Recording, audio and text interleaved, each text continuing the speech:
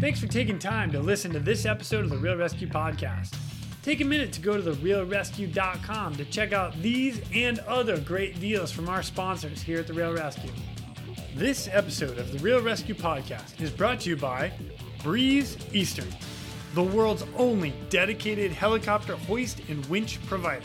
Axness, because when lives are at stake and conditions are challenging, clear communication is of the utmost importance. SR3 Rescue Concepts, because you don't know what you don't know. And RescueSwimmerShop.com, official high-quality apparel featuring the silhouette. Breeze Eastern, they dedicate themselves to our helicopter rescue world. Since the very first helicopter rescue in November of 1945, Breeze Eastern has designed and manufactured superior rescue hoist solutions. While much of the technology and the unique mission requirements have changed over the past 75 years, their commitment to the rescuers, the operators, and those being rescued has not. Contact them today by visiting them at breeze-eastern.com. The Axness PNG wireless ICS system can bring cutting-edge wireless intercommunication system technology to any aircraft. The PNG system can be fully integrated into an existing ICS system or can be carried on and off as a mobile base station. They can go anywhere at any time on any aircraft. Plus, with the strongest and most robust waterproofed handheld on the market, this system can take a hit and keep working. Their wireless intercom systems are designed to enhance situational awareness through improved communication capability. This system brings superior noise-canceling technology to eliminate rotor wash and engine noise from your ICS. The Axness PNG wireless system is currently deployed in more than 1,800 public safety, air ambulance, and search and rescue aircrafts worldwide. I have personally used the Axness system in 4 different countries and on 5 different airframes. It is awesome. If you want more information, contact them today at axness.com. That's AXNES.com. You just make sure you tell them Cooney sent me. SR3 Rescue Concepts is a training company that can help your helicopter training. They train daytime, nighttime, aerial firefighting, hoist, long line, fast rope, rappel, and more. They can assist your program with standardization and safety checks or just an FAA annual refresher. With the certified flight instructor pilots and experienced crew, they are ready to help your agency keep up to date with current techniques, rules, regulations, and equipment. Plus, right now, SR3 is offering 10% off anything in their web store with the promo code, all capital letters, REAL RESCUE, REALRESQ. Plus, they are offering another 10% from their partners Petzl and their equipment. All you got to do is send an email to info@sr3rescueconcepts.com. Mention this podcast, the Real Rescue Podcast, and they'll take care of the rest.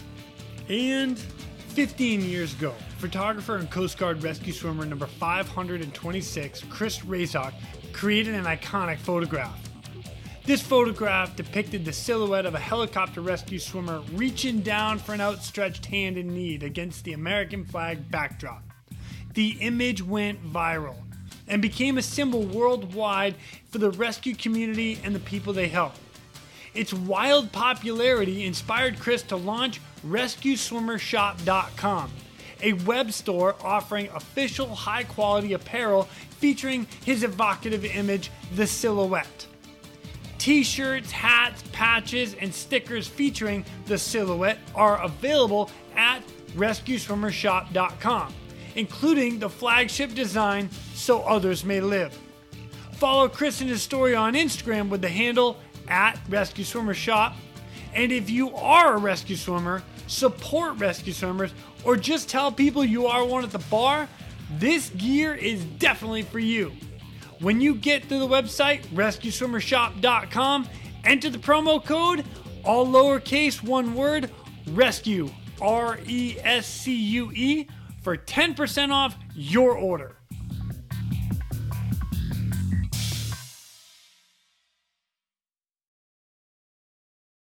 Our next guest coming up is another United States Coast Guard rescue swimmer. It was an absolute pleasure to have this guy on because he's a bit of the old school, because he started back when it really started getting going. He actually talks about a little bit of that, where he went to San Diego, never actually flew in a helicopter, and then boom, San Francisco came around and he went off the charts. Rescues, awards, the whole 9 yards, the stories are coming. In addition to that, he gives us a little bit of a history lesson, which I quite enjoyed, and I hope you guys enjoy it as well. It's amazing to me how things intertwine so much in our world, and then all of a sudden, pow, it all comes together. So please welcome our next guest, United States Coast Guard rescue swimmer number 28, Mr. Thomas Cooney. My name is Jason Quinn. I am United States Coast Guard rescue swimmer number 500. These are my rescues and rescues from those of us that put our lives on the line every day so others may live. This is the Real Rescue Podcast.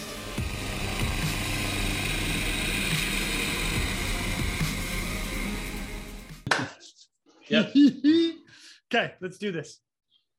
Ladies and gentlemen, welcome back to the Real Rescue. Today I've got another brother with me. I'm super pumped. United States Coast Guard rescue swimmer number 28, Mr. Thomas Cooney. What's up, Thomas? How are you, brother? How you doing, Jason?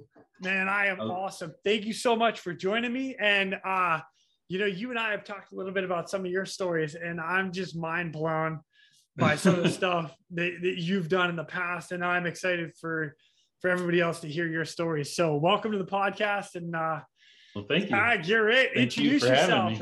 Absolutely. So just give everybody a little bit of background, who you are, where you're from, how you joined the Coast Guard, and how the heck you got to be a swimmer.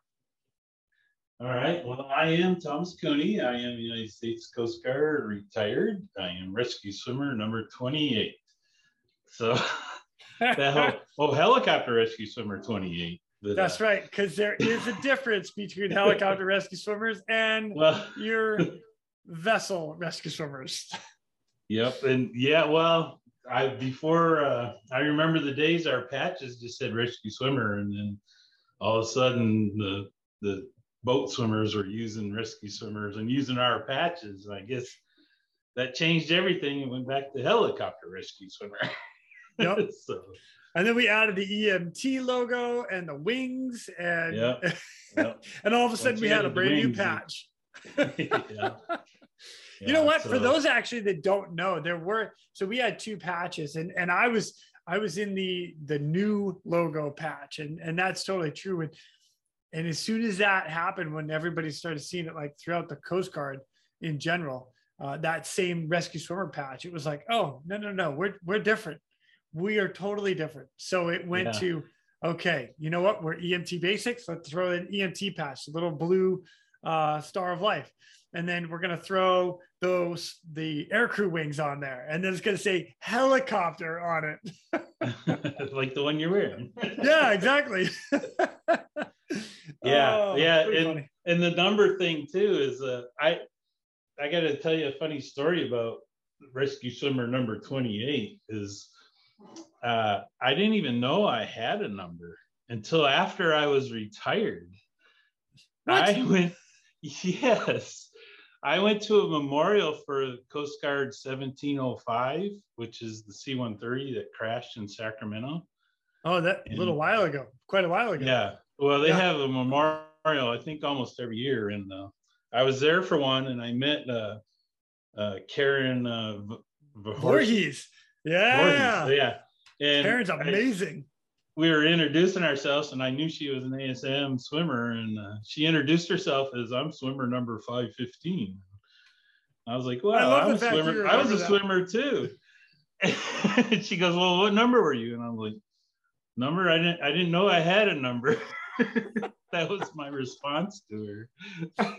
So I had to go look it up. So this is kind of important. I had to go look it up at Coast Guard Aviation Association, the website that they have, and it's just kind of important for everybody to kind of know, especially the swimmers, to know that that's there, because there's a lot of history up in there. And so it has all the list of the swimmers by numbers, right? Yeah. I don't know where else you would find it. So, and I think, don't quote me, everybody out there, but I think we are the only service that actually tracks numbers. And I know the pilots used to track number, like you were graduated flight school and you were pilot number blank blank, but I don't think they do that anymore. Oh, they do. Oh, okay. Really? Yeah, I think they still do.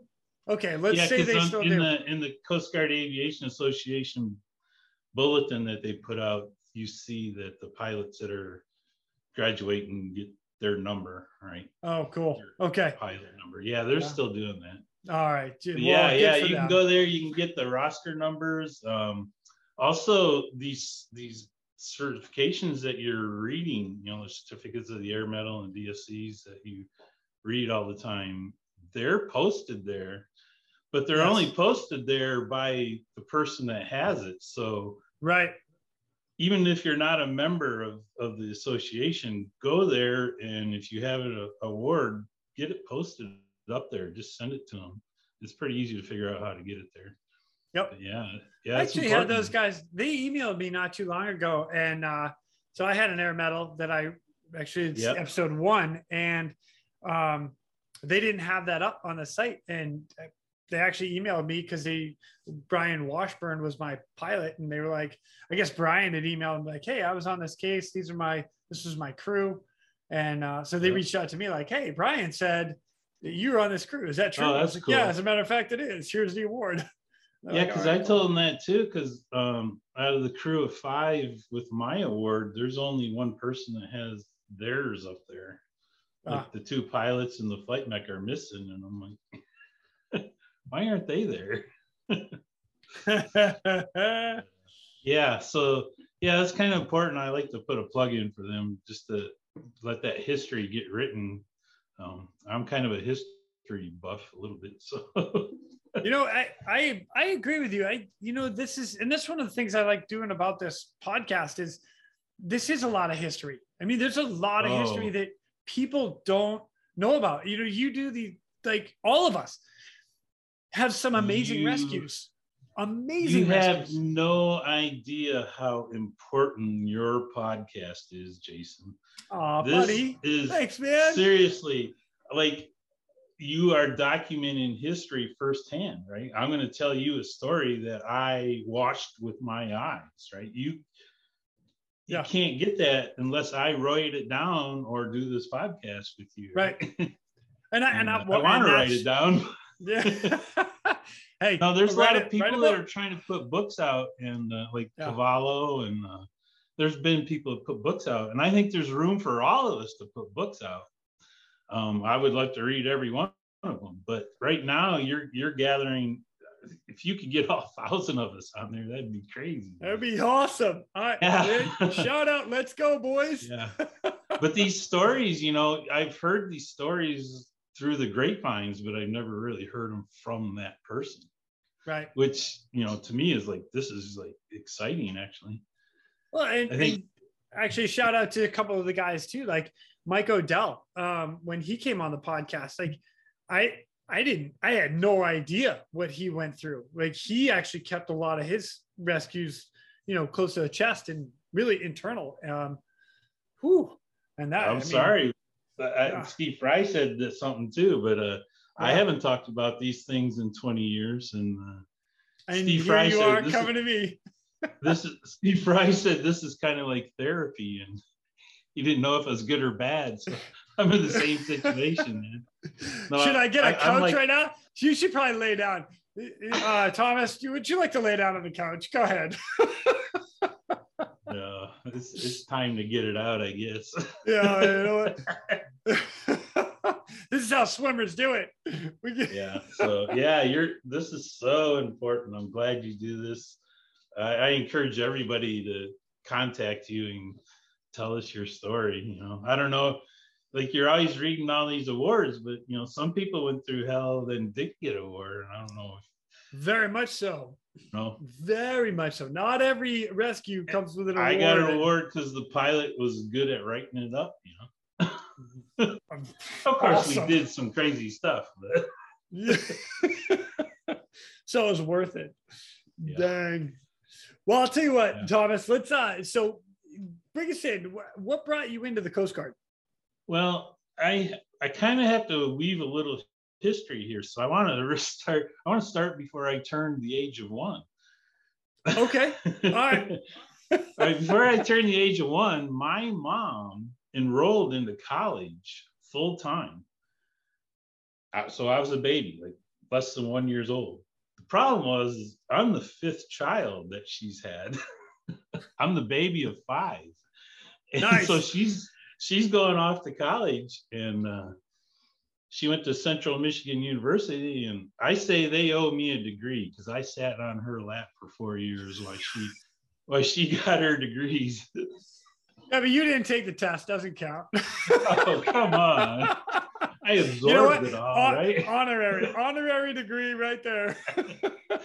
Anyway, so when I was going to college after I retired, my mom kept saying, yeah, I used to take 21 credits every semester. And I'm like, it never really dawned on me. I knew what she was saying, but like, okay, 21 credits, that's incredible, right?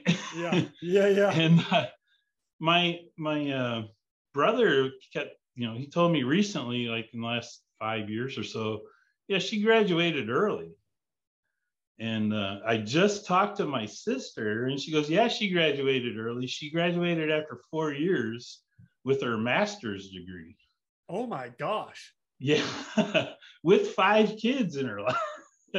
My oldest brother was like going into 8th grade when we moved there. Wow. And I was a little baby. Yeah. So my mom like went through college, had me on her lap, and then we moved to Algonac. And Algonac's a little town in Michigan, and it's quite famous for Chris Craft boats. It's the home of Chris Craft boats. But before my mom went to school, my grandfather bought a shop in Algonac, and it was called the Francisco Polishing and Buffing. And it was like 1959 or 60, somewhere around there. Okay. My mom was in school at the 62 year. And his polish and buffing shop did a lot of work for Chris Craft. They polished all the chrome and all the, anything that was chrome was polished by him. And he did a lot of car parts too in Detroit. But yeah, my grandpa had a big connection to Chris Craft boats. And he had money. He lived on the river, had a nice house and boat house and a boat. And we got to go to grandma and grandpa's house to play a lot. That's always a good time.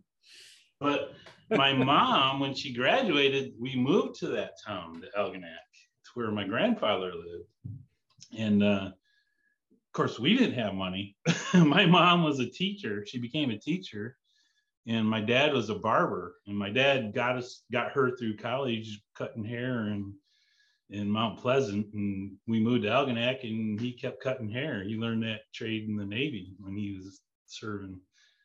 Wow. And so we never had a lot of money. My grandfather helped us because he owned a bunch of houses, and we got to rent the house from him.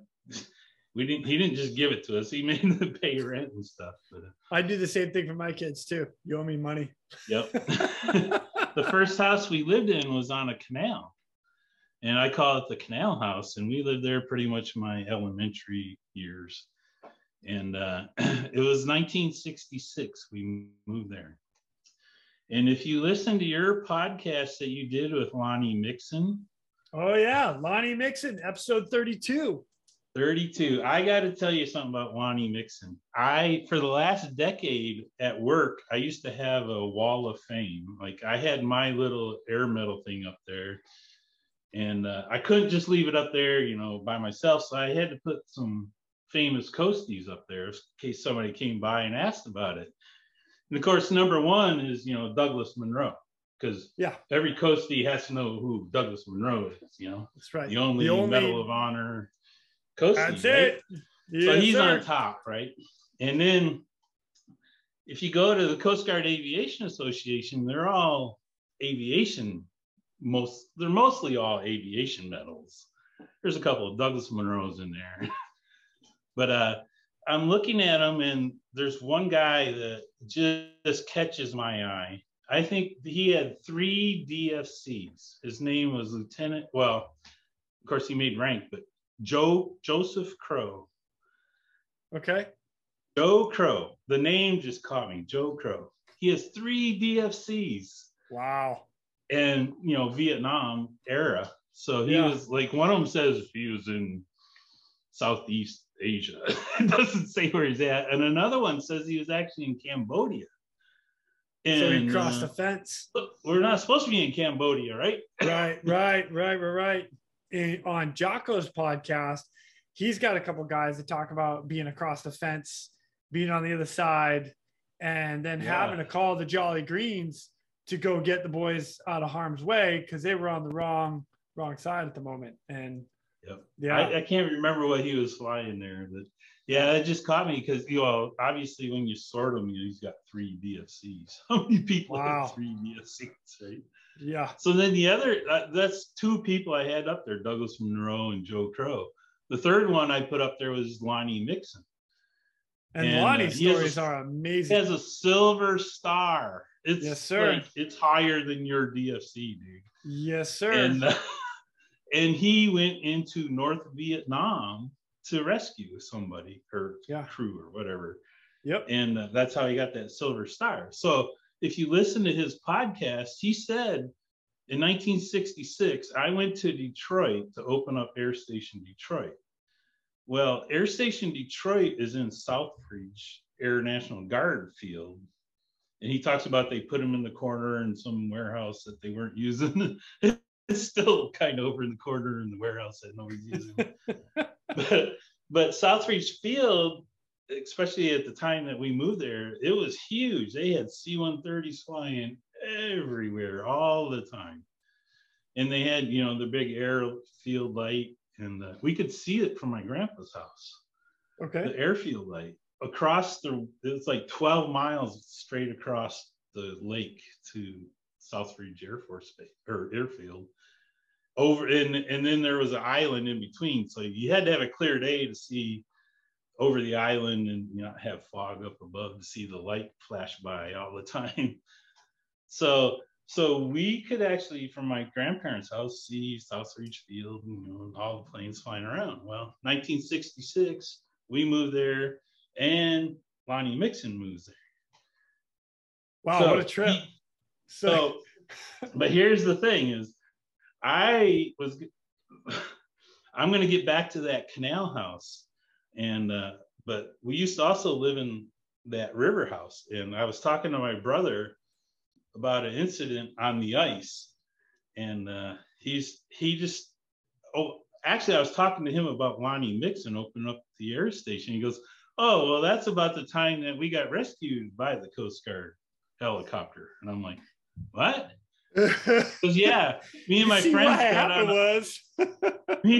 got on an iceberg, and the river curved. We were supposed to go into the curve and land on some dock, right, and get off. Yeah. But the wind blew the iceberg across the river, and they ended up out in the lake. And the Coast Guard helicopter had to come save them. Oh my gosh! I was laughing because I never heard that story before. And I was just about ready to tell him about the time that I rode an iceberg. And I was laughing so hard, not because he got saved by the Coast Guard, but because when I rode the iceberg, we had to get rescued by the fire department. And my dad was standing on shore when the fire department brought us in a boat. They had to get a boat out there and save us. But I just laughed because I was like, now I know why my dad was so mad when we were riding the icebergs, because you, my brother, did the same thing a decade before me. But gosh. So we back at the canal, I don't know if it was the first year or the second year that we lived there, but my sister was out skating on the canal with her best friend Amy, and my dad got my skates on me, and I tromped out on the ice, and I had to go tag out with my sister and her friend, right? And I skated up to him, and ploosh, we went through the ice. And I was like, I don't know. I think something, I don't want to say this because Jeff Tunk said it, but, you know, something lifted him. Yeah. I think something lifted me out of that ice, and it threw me back up on the ice. Really, I think I just hit the bottom and jumped and tried to get back up on the ice. But I turned around, and like my sister's like drowning. And Amy, her friend, is like trying to grab the seawall because there's like a steel seawall, right? And I'm up on the ice on the other side because they were up next to the seawall. I was back out in the middle of the ice. I went running, screaming, yelling, I killed her, I killed her, I killed her, and running up to our house. We didn't have a seawall. We had like rocks and mud. And I went running up the mud and got on the sidewalk, and we had stairs about 9 stairs high, and my dad was standing at the top of the stairs. And I was like, I killed her, I killed her, I killed her, she's in the water. And my dad goes out there. Well, I guess Amy had gotten up on the seawall, but my sister was still down in the water, and she was so cold she couldn't move anymore. And my dad reached down and grabbed her and pulled her up. Holy cow. So I'm like 5 years old at this time, 5, 6 years old at the most. So I've never really said that story to anybody. I told my brother that story probably 7, 8 years ago when we were talking, but I never talked to my sister about it. And so the other day I brought it up to her. I goes, you remember us, me, you, and Amy falling through the ice? And she goes, yep. And I was like, well, you tell me what happened. And she goes, I don't know what happened. Wow. Still don't know what happened. So I told her my story, that I went running and Dad came out and saved her. And she goes, she's quiet for a little while. And she goes, you remember saving me again? Another time on the ice? Well, my grandfather and grandmother, they retired and they went to Florida and stayed in Florida year round. So we rented the river house, like when I was in junior high and high school. And I think it was Amy again. We were out there skating, and it was a beautiful place to skate because we had, I think I sent you like Google Maps so you should look it up where it was. Yeah. We had like French long lots, right? Because we had riverfront house. And the front was the waterfront. We didn't call the road the front. That was the back, the garage and stuff. Yeah, real thin lots. And then we had a boathouse out at the end. It was like, had 2 boat stalls. But the dock was like 120 feet out. And our dock went out on the left side of our boathouse. And our neighbor's dock went out on the right side of their boathouse. And they had a 2-boat boathouse. So between the 2 docks, we had a 4-boat boathouse, like almost. Wow. There's like a little separation, but that made a perfect ice skating rink because it was shallow. That was the shallow end on that side of the boathouses. And my sister reminded me that we were getting on the ice to go skate in the shallow end, and she went too close to the boathouse because it gets deeper and the current like melts the ice away. Yep. I was already on the ice. She got on the ice, and then Amy was getting on the ice, and she went over by the boathouse and fell through. And I had my hockey stick, so I like got on the ice and I reached out and had her grab my hockey stick, and we pulled her up.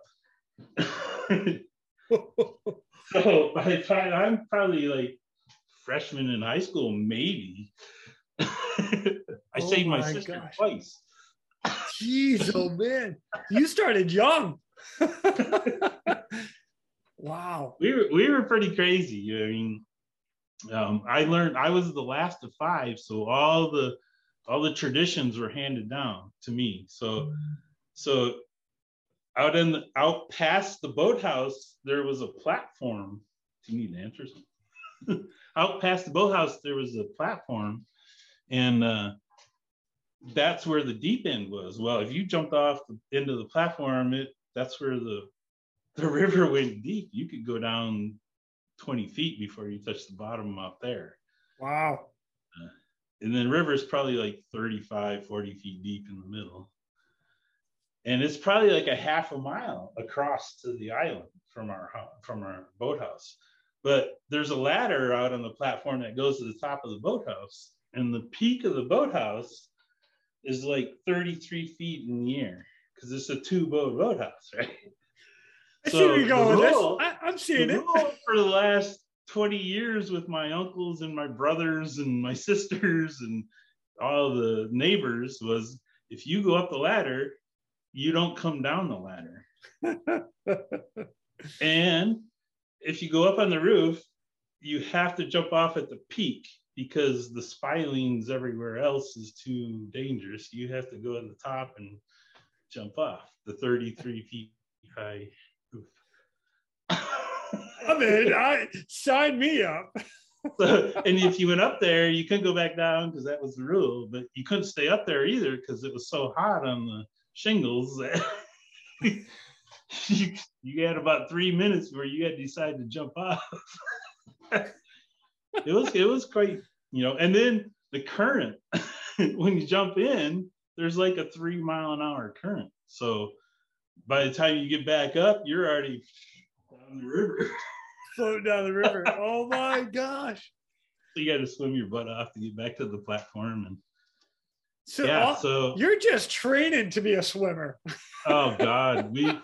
I don't know if I spent more time in the water in the summer or the winter. Yeah, we used to play tag like between the boathouses and you hide in the boats, right? You could pick a boat and hide in it. And my favorite thing to do was go underneath the docks because the water was pretty high back then. And, they could see your legs under there, but you could like lay down and like there's a little air gap between the platform where they walk, right? So you could hide up in there as long as you got your feet up, right?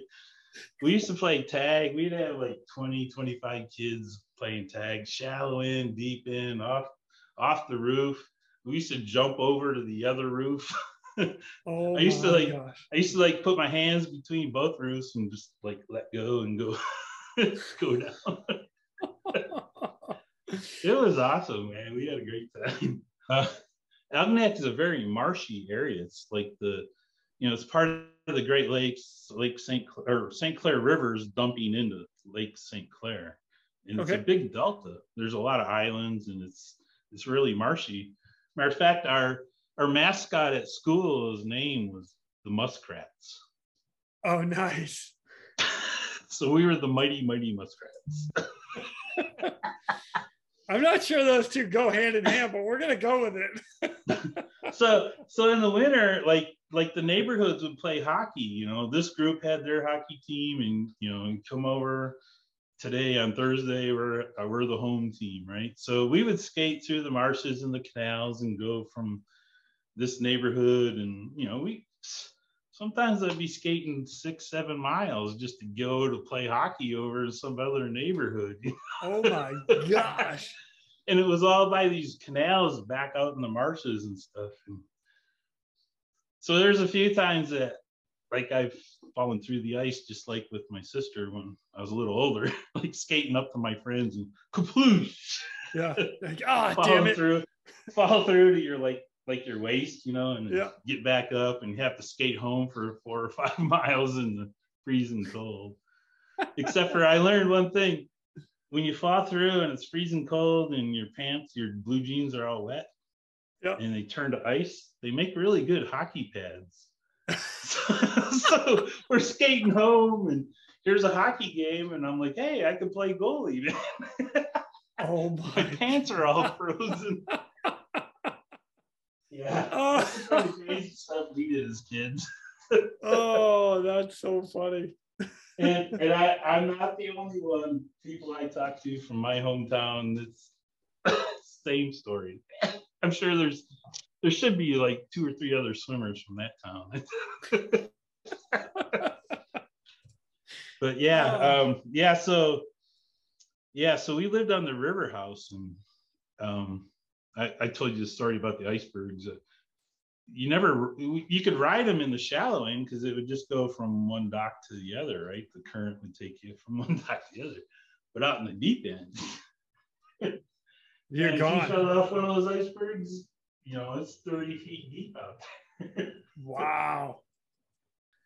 So one day two of my friends decided we're going to ride the iceberg down to their dock and hopefully run into a close one. And we ran into a dock, all right. We got into a boathouse, but there was no dock to the land. So we were stuck in the boathouse. And obviously the iceberg was gone because we jumped off of it onto the dock, Like we were waiting for the next iceberg or, we didn't know what we were going to do. All of a sudden we seen the red lights flashing on the land. They came, put their boat in and got us out of the boathouse and took us to shore. And there's my dad. Yeah. Man, I just dealt with this 10 years ago with your brother. Yeah, he can tell you that. Yeah, so, yep. That's Algonac. I tell you, there's one thing. I didn't join the Coast Guard out of Algonac. I joined it out of Houston. But when I was like a senior in high school, out my window, the Coast Guard helicopter came and they were on that island across the river. It's about a half mile.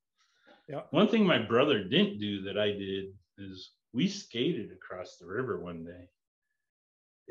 Usually it never froze smooth because it was all these icebergs jamming up because of the current.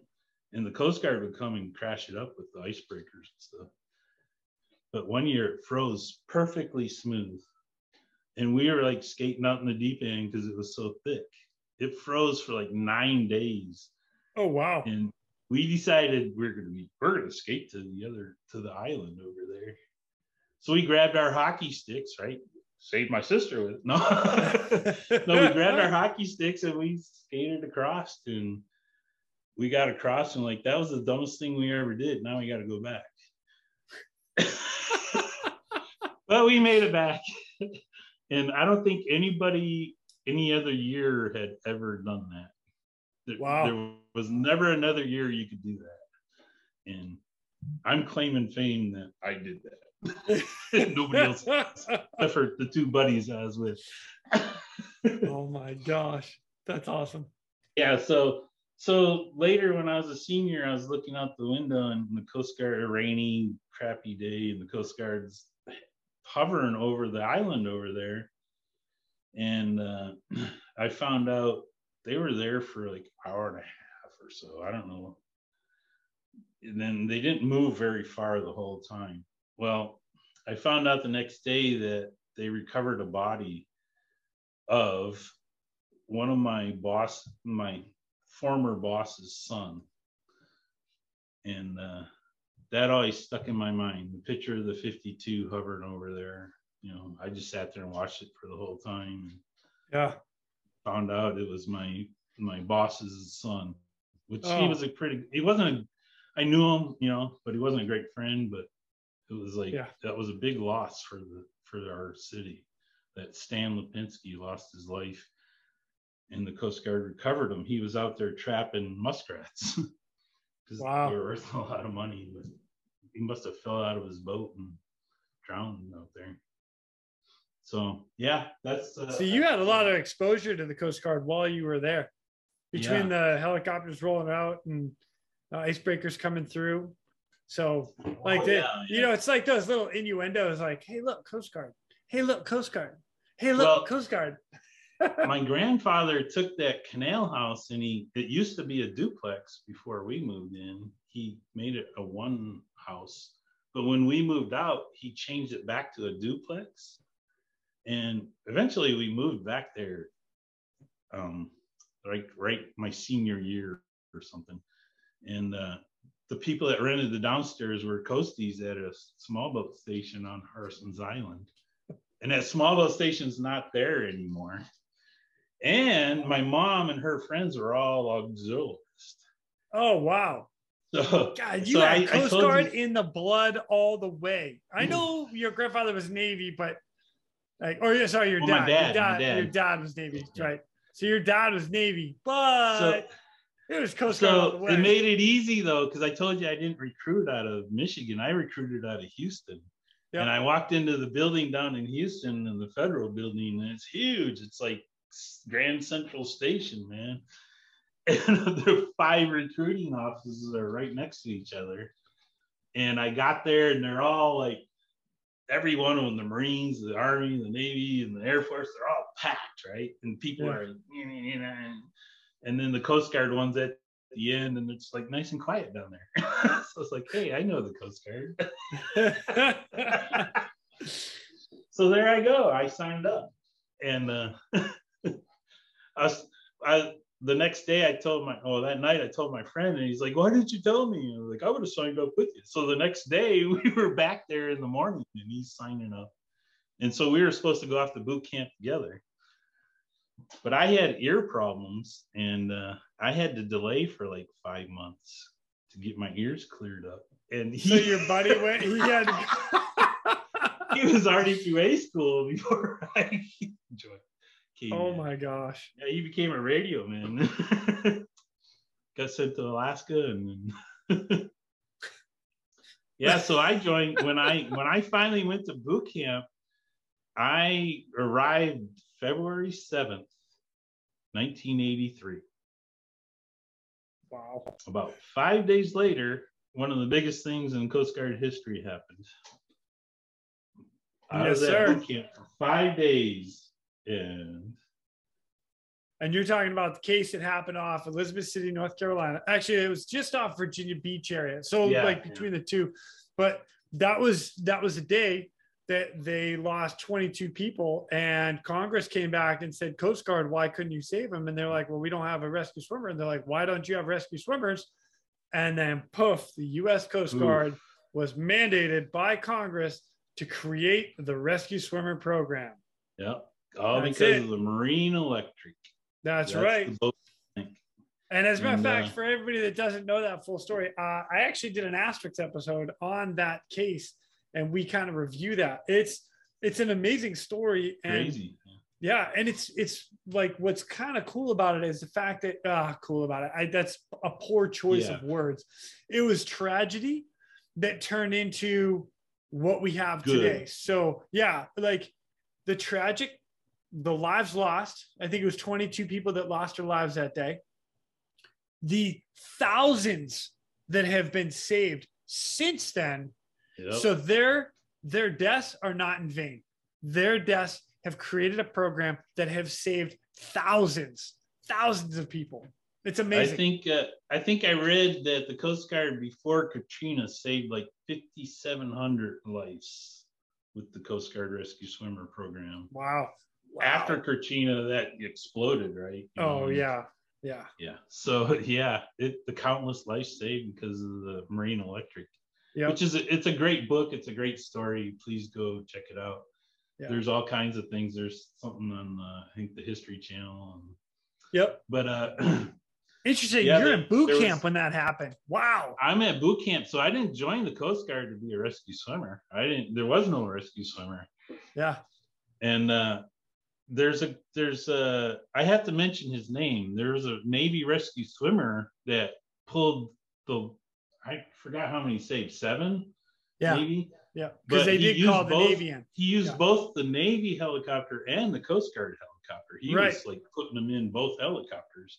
His name was John McCann, I think. I know his last name was McCann, but yeah. You're getting all these swimmers on there. That would be cool. Yeah. I don't know if he's still alive or not, but oh, I'd love to have that story. My gosh. Yeah. So anyway, the Marine Electric happened. Well, anyway, at boot camp, I didn't even know any about it because they didn't tell us. We were just getting our hair cut, marching around the field by that time. Hair gets buzzed and Yeah, so I could talk forever about boot camp, but the one thing I have at boot camp is my billet pick. I never volunteered for anything. Somebody told me don't volunteer to be, CC or company commander. Don't do that stuff, man. Just do what you got to do and get out of there. Yeah. So I was in a big boot camp class. I thought it was like 87 of us when we started. 87. And, yeah. You know, the other services are looking at us like that. Really, 87? Yeah, please. yeah, I know. Somebody from Alameda said we had 150 when we went through it. Yeah. But so you know, we billet picked like with 60, the high 60s. I don't know what happened to the rest of the people who got reverted and stuff, but I was picking number 17 out of 60 some. Oh, that's pretty good. Well done, sir. That's not bad, you know. I'm in the top third. Yeah. Well, you know who picks first is the CC and the assistant company commander and the yeoman and right, all the people that volunteered. The people that volunteered get to pick first. Don't volunteer for anything, but then I get my first pick. Come on, what the heck? So I'm looking at the billet list, right, and they're picking away, and I'm scratching off the ones they pick, and got to be my pick, and I'm looking at it, and there's two buoy tenders in Oregon, and the rest are all in Alaska, and nobody's taken on Alaska yet. So either I was going to Oregon or I was going to Alaska. So, all right. So I was like, well, I'm going to Alaska, check it out. So the guy called my name, and on that list, there was one that he didn't know what they were. They're all acronyms, you know, CGC, you know, Coast Guard Cutter. Yeah, right, number and stuff, Sherman or whatever. And one of them had handwritten next to it, S&Q. And it said stay Juneau, and it had handwritten S&Q. And so the guy calls my name, and I was, excuse me, what's this S&Q next to stay Juneau? And he goes, that's substance and quarters. You'll have to live off base. I'll take that. Nice. Okay. So I'm on my way to Alaska. And because of that, after everybody picked and they were leaving, I went up to the senior chief that was doing the billet picking, and I go, well, since I have to live off base, like, how am I going to get from my house or apartment that I got to rent to the base? And he goes, you got a vehicle? I said, yeah, I got a vehicle in Houston. And he goes, well, right, so you come back and see me. I'll write you orders. And so I got out of boot camp. I flew back to Houston, got in my truck, drove it to New Orleans, put it on the ship at the Army base, and they shipped it all the way to Alaska. So a month later, I got my truck. I was driving around Alaska in my truck. So Alaska's pretty important. Because now I'm going to A school, right? And I signed up for the crazy schools. MST, what was the other one? Another one that took, PA, photojournalist. Yeah. And ASM, right? Yeah. So MST is Marine Science Technician. They do a lot of the, actually, I don't even want to speak to what they do. Weather. They have a whole bunch of different jobs that they do. And then the PA, public affairs, pictures, writing articles, making the Coast Guard look amazing. Whoop, whoop. So, Then ASM. I was on all three lists, and they all had like 2-year waits. Oh, wow. And so ASM came up first. I'm like, okay, you know, like everybody else says, the chief is like, are you going to go jump out of helicopters? I think actually I was on Commandant's Bulletin. I was on the cover of Commandant's Bulletin when I was in Alaska. Wow. We were doing helo ops with Air Station Sitka, you know, doing the basket hoist, and the district PA was down on our boat taking pictures, right? So you can see the helicopter really good, and you can see us tending the trail line and stuff. And then you turned your face to your good side and did with a little flex. I can't. I really can't prove that was me doing in the picture, because there was several of us back there doing. But I'm going to say it was you. Right? But it was me, yeah. And that was Coast Guard. I don't know what number it was from Sitka. I actually think it was the timing of that. It could have been Steve Fry up there as a flight mech. Oh, wow. So I don't know. You have to ask him if he thinks he was on the cover of Commandant's magazine. Okay. Well, come on, Steve. We're gonna have to reach out. Let's call. So I go off to A school and class number 9. ASM class Aviation 9, Survival 1985. Yeah, and this is 1985. So they had just started the rescue swimmer program. Okay, so over at the air station, actually, I'm going to mention Butch Flight because I used to work for him and I know him a little bit. Butch Flight was in. He was in class.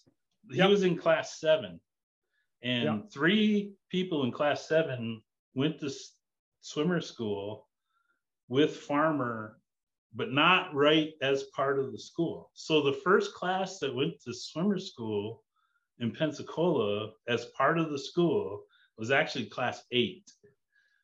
And there's rumors about class 8 that I'm not going to talk about because I didn't witness it. You'll have to get somebody out of class 8, but the famous DOR and their armpits. You ever heard that story? No, I do not know that story. You know what? We'll wait and we'll get somebody from that class. Find somebody from class 8. You ask calling somebody from class 8, ASM class 8. We want to hear what this is all about. Yep. So class 9 that I'm in, we have to go to Pensacola right after that incident. But those guys that did that came back and they were in big trouble at the A school. They like put a bad name on the A school. And there was, I don't know what the hell happened. But, they should have looked at us in class 9 and said, that's not going to happen with you guys. But what happened was that the instructors came. There was a 12-week school that we were an ASM school, and we were the last class that was going to go to Pensacola as petty officers. So my shirt says PO3 Cooney, right? Yeah. And instead of airman. And that's because you had, well, real quick, that's because you had gone through aviation survivalment school. And once you graduated, you then got advanced to E4. So a lot of people didn't know that. Yeah. We put our crows on that Friday, and they put us on an airplane to Pensacola, and we were waiting Monday morning to get the hell beat out of us, so to say. Yeah, but so people understand, like now at the current rescue swimmer school, you go through rescue swimmer training and basically aviation survival maintenance training, all the side job that the rescue swimmers do in the Coast Guard. And then collectively together, you pin your crows on, you advance. And when you graduate that school. Yeah. So the fact that you were advanced. You guys are way more professional than we were. Well, but what happened was, they should have took a lesson from class 8, because I don't know I'm not going to explain what happened, but there was some guys that graduated from class 8. They stayed there and finished, and I think there's like 5 of them.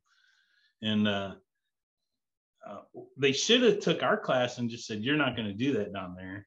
Get your act together. But what happened was they went out and they quit on us.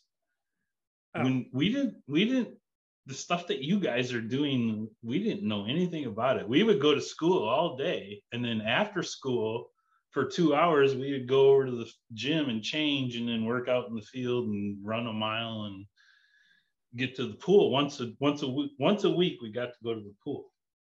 Wow. This is while you were in ASM school for the Coast Guard. This is before you go to Pensacola.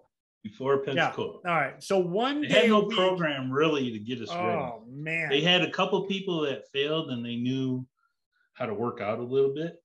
Yeah. Like Jerry Sanavi, he got injured, and Parsons also was there. But they quit on us. It was a 12-week class. About week 7, they came out there and said, you guys are all idiots. You're on your own. Well, it was probably the best thing they ever did, because we all went and worked out. We didn't quit. We all got together and worked out as we were. And so we're out in the field working out, and one day Butch Flight comes running down the road and sees us working out like we're ASM. We think we're ASMs. And he goes, "What the heck you guys doing, man?"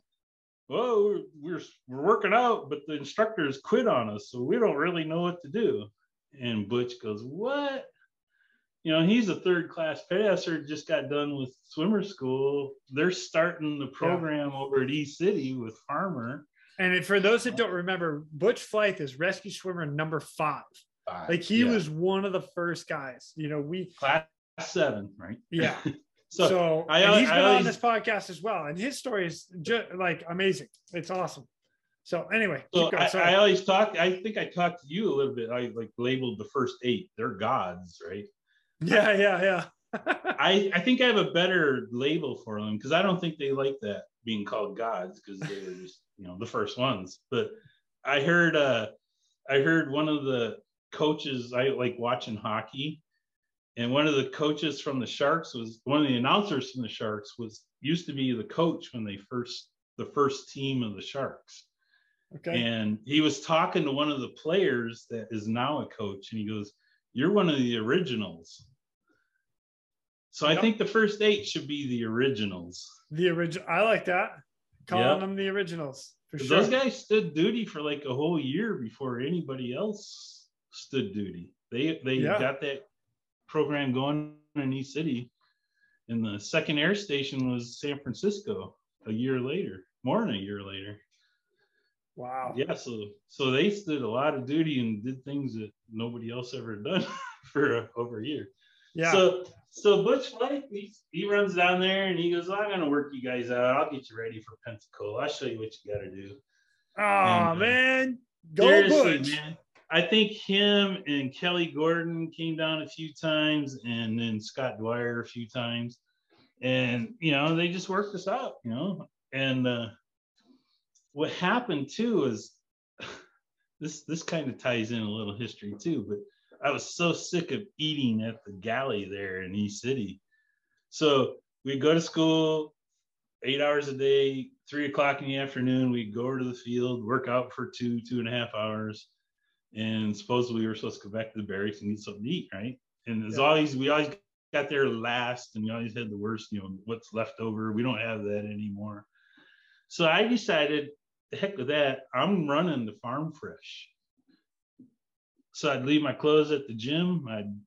After we worked out, I would run the Farm Fresh in Elizabeth City. So downtown? It was like 5.6 miles away. Is it not there? Not Farm Fresh, Piggly Wiggly. Oh, okay. So yeah, I'd run to the grocery store. I'd buy a big old sandwich, and then the morale bus would come around, and I'd get on it and take me back to Elizabeth City. So you do basically a 2-hour workout, run a 5. No, I didn't change. Just then run about 5 miles. Go to the grocery store. Miles. All right, so let's not cut you short. 5.6 miles. Go to the grocery store. And then I'd get on the bus, go back. I would eat the sandwich. By the time I got back to the barracks, I was done eating. I was back at the barracks, right? Every night. And I wasn't the only runner in our class. We had some great runners like Steve Larati and Johnson and Lawrence. Those guys all ran like every night, man. And after a while, some of them started running with me to the store afterwards. Oh my gosh. You guys are solid. so I didn't think I was even going to get through swimmer school, man. It was like when we got there. So we get to Pensacola now. Yep. We get to Pensacola, and things are going good. Hell Day comes up on that first Friday, right? Oh, you didn't go to Pensacola. Sorry. I didn't go to Pensacola. So you got a big audience here too. Yeah. So I get to Pensacola. Wait. Well, I do want to be careful because I don't want to give away everything that happens at school. So Hell Week is or Hell Day is Hell Day. The SEALs have Hell Week, right? Yes. We only had Hell Day. Yeah. We'll leave so it Hell Day's the first Friday. We get there, dark 30, hour before we normally got there, or so, hour and a half. It's sun's just cracking up, and they get us out in front of the pool, and they form us up. We had a big swimmer class too. I think it was either 80. I think it was 82 people in our swimmer class. Wow! And there were 13 Coasties, 2 Marines, and the rest Navy guys. Okay. So they form us up in double file, and all us Coasties are in the back, right? And we're all back there. We're going for a run. And the instructor comes back there and he goes, "Get up there and lead this line." And I had a nickname because of a movie that just came out. It sounds a lot like my last name. The movie Goonies had just came out. Oh my! So my God. nickname was Cooney. So it was Cooney, get up and lead this line. So I was like, I'm running up there and I hear all the Coasties back there. They're all laughing. And I'm like, what are they laughing about? And I get up to the front and the instructor, in my line, there's 2 instructors.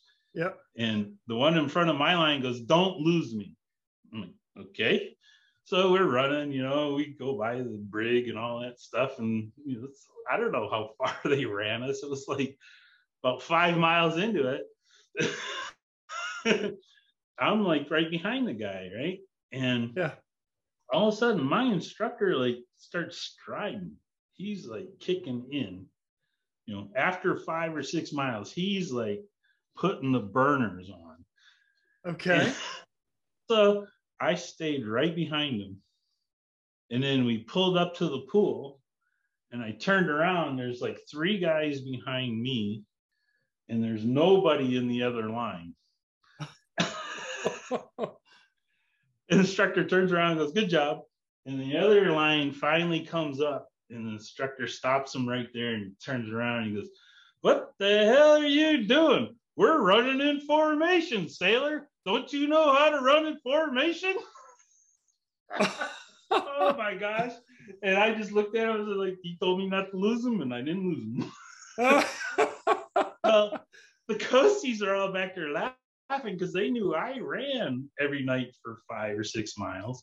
They knew that the instructors were trying to bust my butt and get me kicked out, right? They were trying to get me first, the old chubby swimmer guy from the Coast Guard. Wow.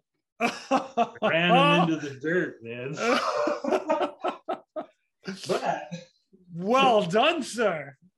It was hell. It was hell day. And the run was fun, but that was just the beginning, right? So somebody, I think it was, sorry to mention another name, I think it was Hathaway. He was in a class behind me. He was in class 10. He mentions Petty Officer Mitchell at swimmer school. Okay. Petty Officer Mitchell got white hair. I'm 6 foot tall. He's about 6'3" or 4, and like 100 more pounds than me. And my biggest weakness at swimmer school is doing push-ups. So every time that the whistle blew, and you know what happens when the whistle blows when you're at swimmer school, you get down as either push-up formation or flutter kicks, right? Every time that whistle blew, Pastor Mitchell was next to my shoulder, lean and rest. And he would like just stare at me. And I would just stare at him, and it was like, I became like Mr. Hydraulics when I was at swimmer school because of Patterson Mitchell. At first, I didn't think I was going to make it because I hated doing push-ups and pull-ups. Wow, that's so funny. Hey, you know what? We all hated something, for sure. Patterson Mitchell, he was my best friend at swimmer school. Wow. Just like everybody else, but yeah. So at A school, we went down there as petty officers, right? But right. we had our billets before we went, and I got San Diego.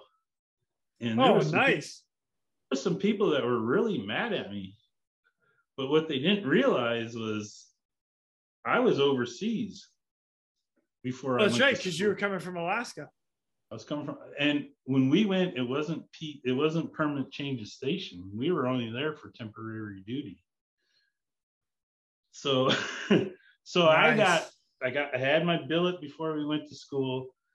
You guys all talk about a movie, that inspired you guys to join the Coast Guard and be rescue swimmers. The movie The Guardian, right?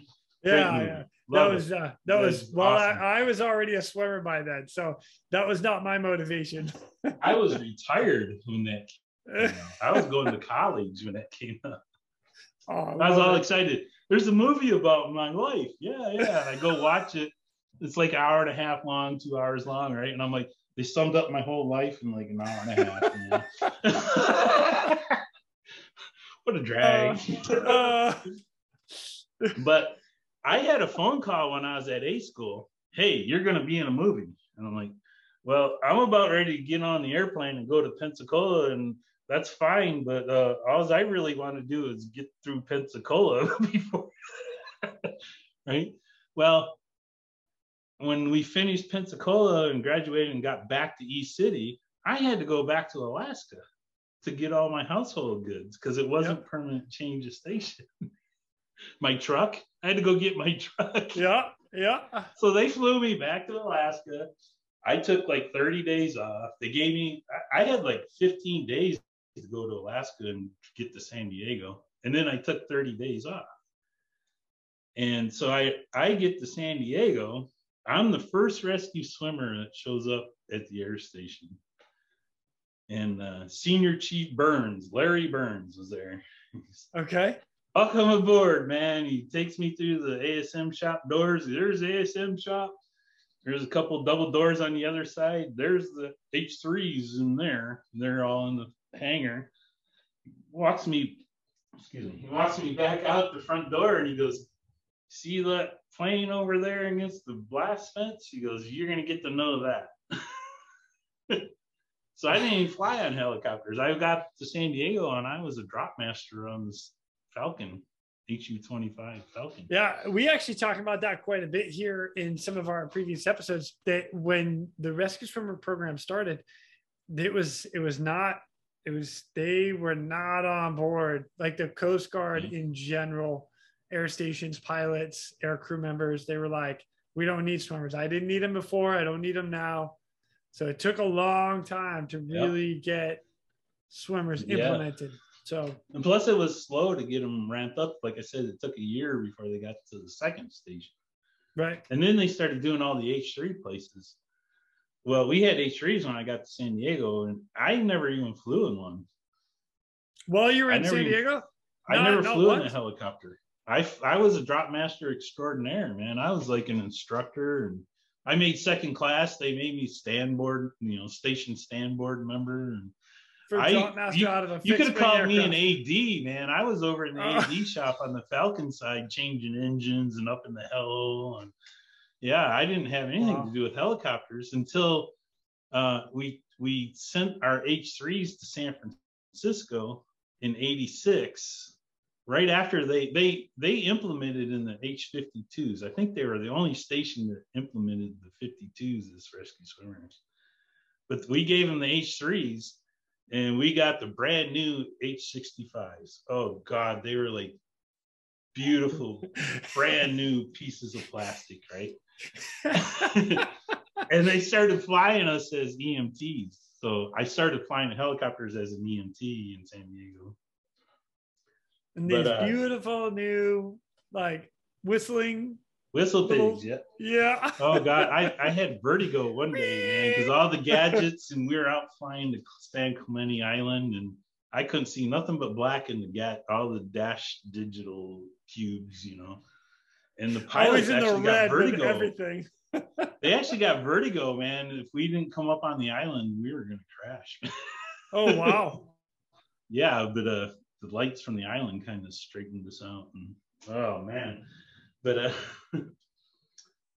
so I'm in San Diego, and I make second class, and I'm flying in the Falcons, having a good time, and all of a sudden, hey, you're going to San Francisco. I got a call from the movie thing. I show up in San Diego, and I was supposed to have been in Top Gun. You got to let him go, sir. Wait a minute.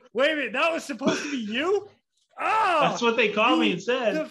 But I took too much time off, and I missed the movie. Dang it! You have to talk to somebody else about who did the movie. Just for like Coast Guard rescue swimmers. I missed it. If I would have known, I wouldn't have not taken 30 days off. Oh, that's hilarious. Yeah, I mean, other than the movie The Guardian, that is like the scene for Coast Guard rescue swimmers. Like, H3 rolls in, jumps out. What are you talking about? Everybody knows wrong. All right. Those two, like, one's greater than the other because it's all about the Coast Guard, and then the little one with the Navy's, it has the Coast Guard. But there was something way before this. All right. That before influenced Top Gun? me. Let's talk about the show Flipper. Okay. I don't know the show Flipper. You never watched Flipper? No. Oh gosh, but I've seen Top Gun 1,000 times.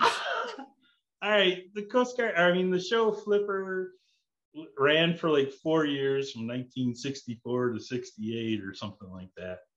And it was about a dad that had two boys, and he was like a park ranger in Florida in the Keys. And, they had a dolphin as a pet, right? Okay. Oh, God, I wanted to go to Florida so bad as a kid. My mom actually took me to Marine World in Miami so I could go see Flipper when I was like 9 years old. Nice. I petted him. So anyway, the show Flipper, look at season 1, episode 1. Okay. I'm going to look that up. So they call the Coast Guard to go get Flipper because they need him from over there to come over here to help find something.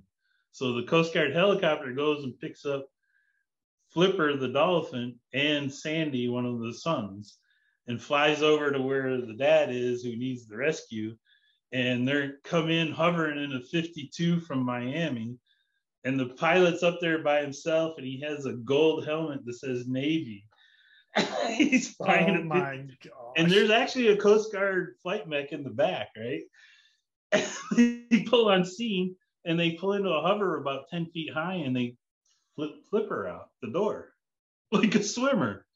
And then Sandy goes running out the door. Boom, he dives in from the helicopter. So he's like the first Coast Guard rescue swimmer. No. I don't care. No, I'm going to disagree. I'm arguing. I'm going back to Top Gun. Flipper, season 1, episode 1. All right. You know what? I'll give it to you, but man, Top Gun. I know Top Gun. You gotta let him go, sir. You gotta let him go. Yeah, that was Bertrand Kelly. He wasn't even a rescue swimmer. True statement. That's right. Could have been Thomas Cooney. I showed up to San Diego, and he was my roommate in the barracks there. And he had on the coffee table, he had a signed script from Tom Cruise. Oh, that's awesome. And the whole cast signed it, right? That's super cool. He goes, this could have been you. I was like, okay. Well. So this brings me to what I really wanted to talk to you about is welcome to San Francisco.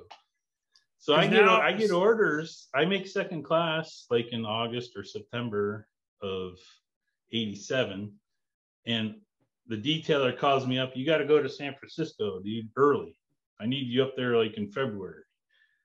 I go, okay. So I get orders to San Francisco. I show up to San Francisco. Steve Fry is the first class petty officer there running the shop. The chief is the chief that was my instructor back in A school. Oh. Who was a first class then, who hated rescue swimmers. He's the one that quit on us. And And he didn't want anything to do with the swimmers in San Francisco when we were there. So Steve Fry was on his own. He ran that shop. He ran the whole swimmer program. I show up, and there's 4 guys there. Okay. Standing the duty in H3s. Wow. 4. Oh, yeah. Yeah, that's rough. It was murder. It was murder. I got sent there. That's crazy. One of you the know guys what? Actually, I remember Steve Fry talking about that. So he was actually on this podcast as well, and he's episode 60. But I do remember him talking about that. Like they were 1 and 4, and when you're talking 1 and 4, you're on duty for 24 hours, and then you come off, but you still got to go to work the other 2 days, and then you're back on duty for another 24. Ooh. Yeah, I got shipped up there early because one of the guys got kicked out of the Coast Guard. So then they're 1 and 3s, and they need a guy now that's been through swimmer school. No, they were down. They got down to 1 and 4. Oh, gotcha. When I showed up, it was like, oh, thank you. It wasn't like, thank you, you're here. It's like, get your suit on. We're going for your stand check. Oh, right? Wow. I think in 2 days, I finished my 6 flights. I went for a flight in the morning, a flight in the afternoon, an evening flight, and then the next day, a flight in the morning, a flight in the afternoon, and then a night flight. I was qualified in 2 days. Jeez, oh man. And then it was like, okay, now you can stand the duty with us. Wow. Yeah. Yes, please. It was kind of funny because I had never jumped out of a helicopter, not even in Pensacola. Well, Pensacola, they didn't do, like, you guys jumped off the tower, but they didn't have a helicopter training. No, they had a helicopter day, like the day before you graduated. Oh, okay. But we didn't get to do that because a hurricane hit us. Oh, jeez. Okay. So we were stuck in the barracks for 3 days during a hurricane. And so you didn't get the opportunity to jump out of the helicopter in A school or in I never school. Jumped in San Diego, right? Because you actually on a helicopter. Once.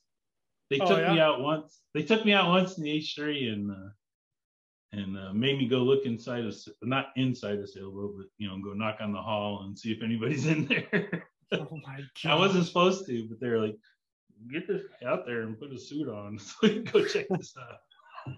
Wow. Hey, you were a rescue swimmer. You're fine. Yeah, it was all right. I got off that flight, and Colton Schultz was the flight mech, and he goes, "You look like the kid at the gumball machine, man." Thanks for the gum. He goes, "Thanks for the gumball." And I'm like, "What?" He goes, "You look like the kid at the gumball machine, waiting for the gumball to drop." I was like, "Yeah, I got to jump out of the helicopter." Oh my gosh. Yeah, so I get to San Francisco, and it's a culture shock, man. It's like, get your butt together, and you're standing duty, dude. Yeah. Yep. So that's where I started being a swimmer. And all right, so now once you got qualified and you're done, this is where you had a couple really tough cases, or memorable. Let's call them memorable cases. All right. Let's start with I don't know if it was my first case, but it certainly was early and very memorable. Okay. We had so many cases in San Francisco, and they weren't all, rescues. They were all like everybody else searching for the windsurfer in San Francisco. My favorite. 2,000 windsurfers out there, and you're looking for the downed windsurfer. Yeah. Really? Really? Way to go with the details. And then you have, flare sightings, a lot of boat traffic in and out of San Francisco. Mm-hmm. Yeah. Busy. Plus, you guys are staying at 1 and 4. So. Yeah, somebody had to go to school or get their vacation time in, and it was. There was times I remember Roy Griffiths. We just called him Griff. Him and I think it was 8 or 9 days in a row that him and I stood port and starboard duty because there was nobody else. That's 24 on, 24 off, 24 on, 24 off. It was so bad. We had a logbook and it was called comp days. And we had to log how many days they owed us off, right? Because you had to come in on your day off, we owe you a day off, or you stood the duty because somebody else got bagged or whatever. Yeah, we had to keep a book. Oh my I think gosh. they still owe me like 30 days.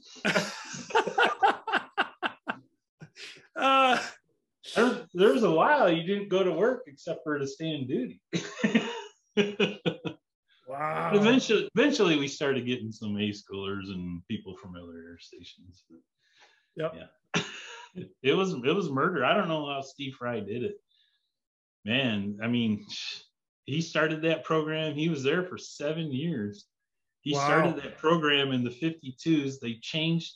So not only did they have to train themselves, the pilots and the crewmen, but they switched airframes like a year later. So they had to redo it all because of the H3. And then they got so low and thin on people that, like, you didn't, back then, that's all you did was train. You came in and trained and you stood your duty, right? Yeah. You imagine all the training that was going on with swimmers, like, right. Again, crazy. with an implemented program, you got to get all the pilots up to speed. You got to get all your flight mechanics up to speed. So you guys talk about how there was such a resistance. When I got to San Francisco, it was like they were using the swimmer. Some things must have happened. Part of that was Steve Fry's case, where they got guys. His was in 91, so it was a lot later.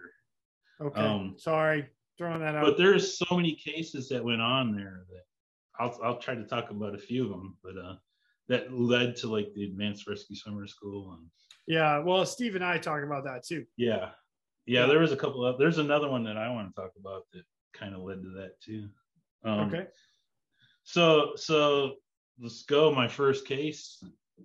Case out of San Francisco that you really San Francisco H3 that really stands out to you, because like you said, I mean, you were flying a lot. So go ahead. We get a call and go to the South Bay, and there's mountains like right next to the bay. So we're over the Fremont Hills, and we got a call that a plane crashed, and it was in the evening. The Bay Area is very populated, so there's all kinds of lighting, the city lighting everywhere around there, except for up on the hills, it's barren. So it's really dark up there. Okay. You can see the city down below. So we were looking for this airplane, and it was hard to find. It took us a while, like an hour and a half on scene to like actually locate it. And it showed up in the night sun, and it looked like a canoe, a big white canoe. But what we were looking at was the wingspan. Oh, wow. Okay. So it was in the plane, that wingspan was in the ground, and the tail was sticking up in the air, and wasn't looking good. Yeah. And I wasn't dressed to go in the water. I was like in my flight suit and my boots and my helmet, right? And I grabbed. We didn't have all the equipment back then, so I grabbed the flashlight off of the SAR board, the L-shaped one that doesn't really work, right? Yeah. And I got that flashlight in my hand. I'm going down the cable. I get down there, and the whole time the ELT's going off, right? It's driving the pilots crazy, and I can hear it now that I'm down on the ground. And the pilots are yelling at me, "Can you turn off the ELT?" And I'm like looking at the tail, going, "I don't think so." So the ELT should have been in the tail of the helicopter, or in the tail of the plane, which is like vertical, standing straight up, and probably 10 feet above you. Higher than that even. Yeah. Jeez, oh man. So I get over to the right side of the fuselage, and I can't get the door open. I can't recognize anything. And I'm like, this isn't looking good. So I walk around the aircraft, and I get over to the left door, and I could pull the door open. And on the door, the guy's arm was laying there, and it wasn't attached to his body. It was just oh God. But it was ripped from like his wrist past his elbow on the inside of his arm.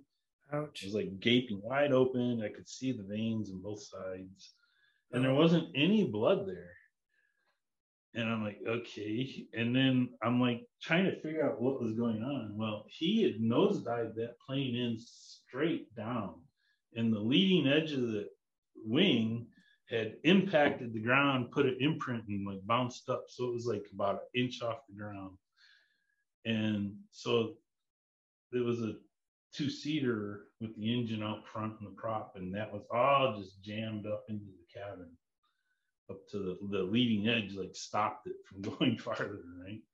Yeah. And the only thing that was there was had the short seat, you know, and didn't have like a tall back. And then so from the edge of the seat where his legs were to about where his shoulders were, that's the only part of the body that I could recognize. Oh, so, man. And the arm on the door. So I couldn't see any head. I couldn't, you know, no feet. It was all just crushed and mangled in there. And then the pilot finally gets a hold of me on the old PRC 90 radio. Yeah. And he's like, well, can you save him? I'm like, I don't think so. I think you better get the fire department or the FAA up here to check this out. I don't think you really want me touching anything until they get up here and see, you know. There's nothing I can do. The guy's definitely passed away, you know. Sorry. And they had left me to get rid of the noise and get away from that ELT. And so now I'm standing up there by myself and I hear these coyotes. I thought they were like right behind me watching me. Like, can you guys come back and get me? Where's that fire department at? Thomas. So yeah, that was weird. When I got back to the air station, it was hard. The swimmer that came in was Roy Griffiths. He was replacing me, right? I was the bag king, man. I used to come in at 3 p.m. for duty, and I'd be gone by 7 in the morning. So many times. Wow. So he's coming in to relieve me. It's like sun's coming up. I think they were just coming in for the day shift by that time, and he was going to take my duty because we just got back, and we were talking about it in the ops office, and I was like, I should have done something. Like CPR. I should have done something. Yeah. Like, no. You have a head, dude. You can't do CPR. Did you have a head? No. Can you do CPR? No. Okay. Oh my gosh. Just out of curiosity, how long were you left up there on the mountain or on the hill? Oh, you know, that was like 15, 20 minutes. It felt like forever, but you know, that 20 minutes was something howling behind you, and that flashlight it didn't work. Yeah. It was dark too, man. Oh my gosh. That was one of my first cases in San Francisco. And it taught me right away that, you know, this job isn't all glory. Right. Yeah. Wow. That's holy smoke. Damn, Thomas. Yeah, so there was a really big case after that I went on. So, and that big case would be your air medal. Yeah. Air medal. Yes. And I do have that. So I get to read that and then we get to hear the backstory. All right. Oh man. Thomas, you had a lot of work going on in San Francisco, but this one in particular is pretty wild. And so between the plane crash and this, how much time was there? Because this is 1988. Well, I got there like in February of 88. So this is pretty early. I mean, this is the end of the year, but I probably been there like 6 months. Within a couple months. So within 6 months, you have a plane crash and then you get launched out on this. Yep. Oh my gosh. Yeah, your feet were like right in the fire the whole time. I'm sure I had other cases too. Well, I'll tell you what, let's read this and then we'll get the backstory because this is pretty awesome. Citation to accompany the award of the Air Medal to Thomas D. Cooney, Aviation Survivalman, 2nd Class, United States Coast Guard. Pedasser Cooney is cited for meritorious achievement in aerial flight on the night of 20 September 1988 while serving as rescue swimmer aboard Coast Guard H-3 helicopter 1480. On that night, the aircrew was engaged in a rescue of 3 people from a sailing vessel, which was in danger of foundering in gale force winds and 25-foot seas 80 nautical miles northwest of San Francisco, California. Following the successful basket hoist of 2 of the survivors, the pilot determined that the hazardous condition prohibited the second unassisted hoist from the vessel to rescue the remaining victim.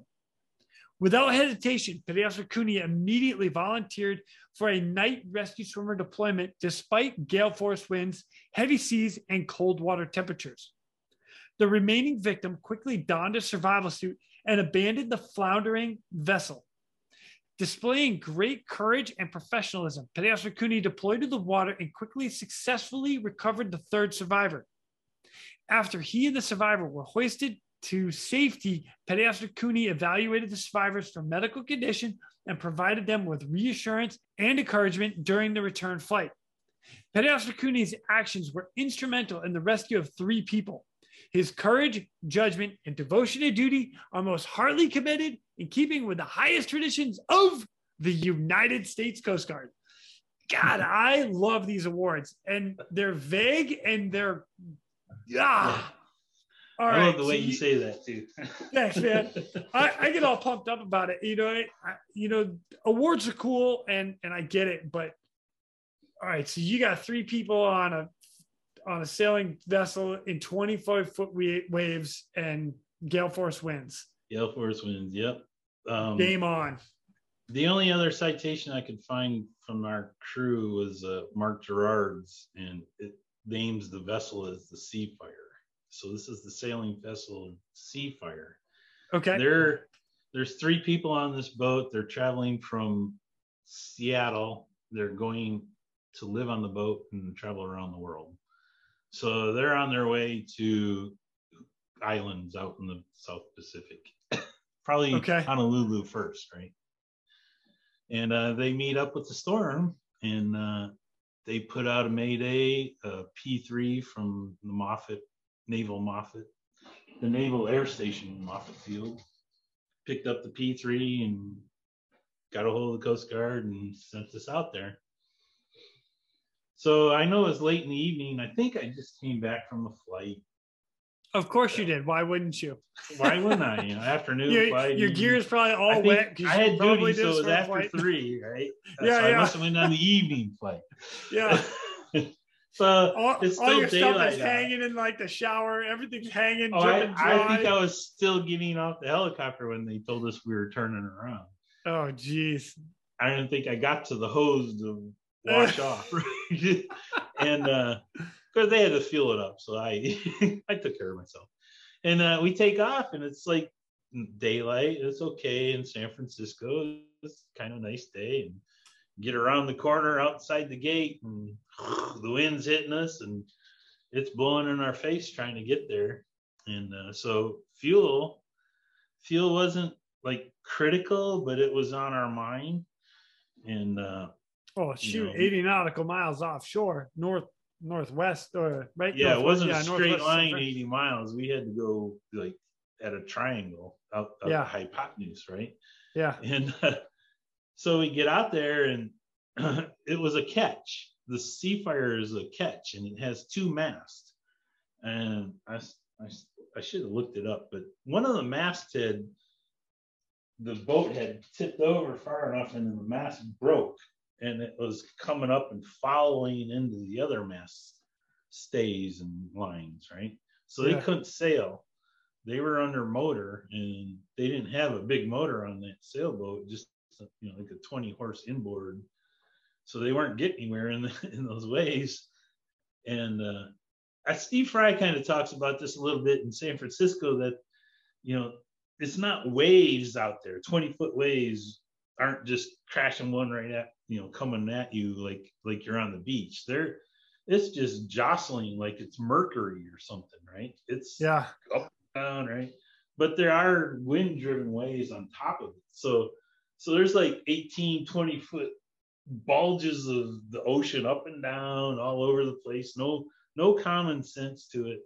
And then there's like 4 to 6 foot waves being blown over the top of it that are curlers that are, you know, coming over like a regular wave.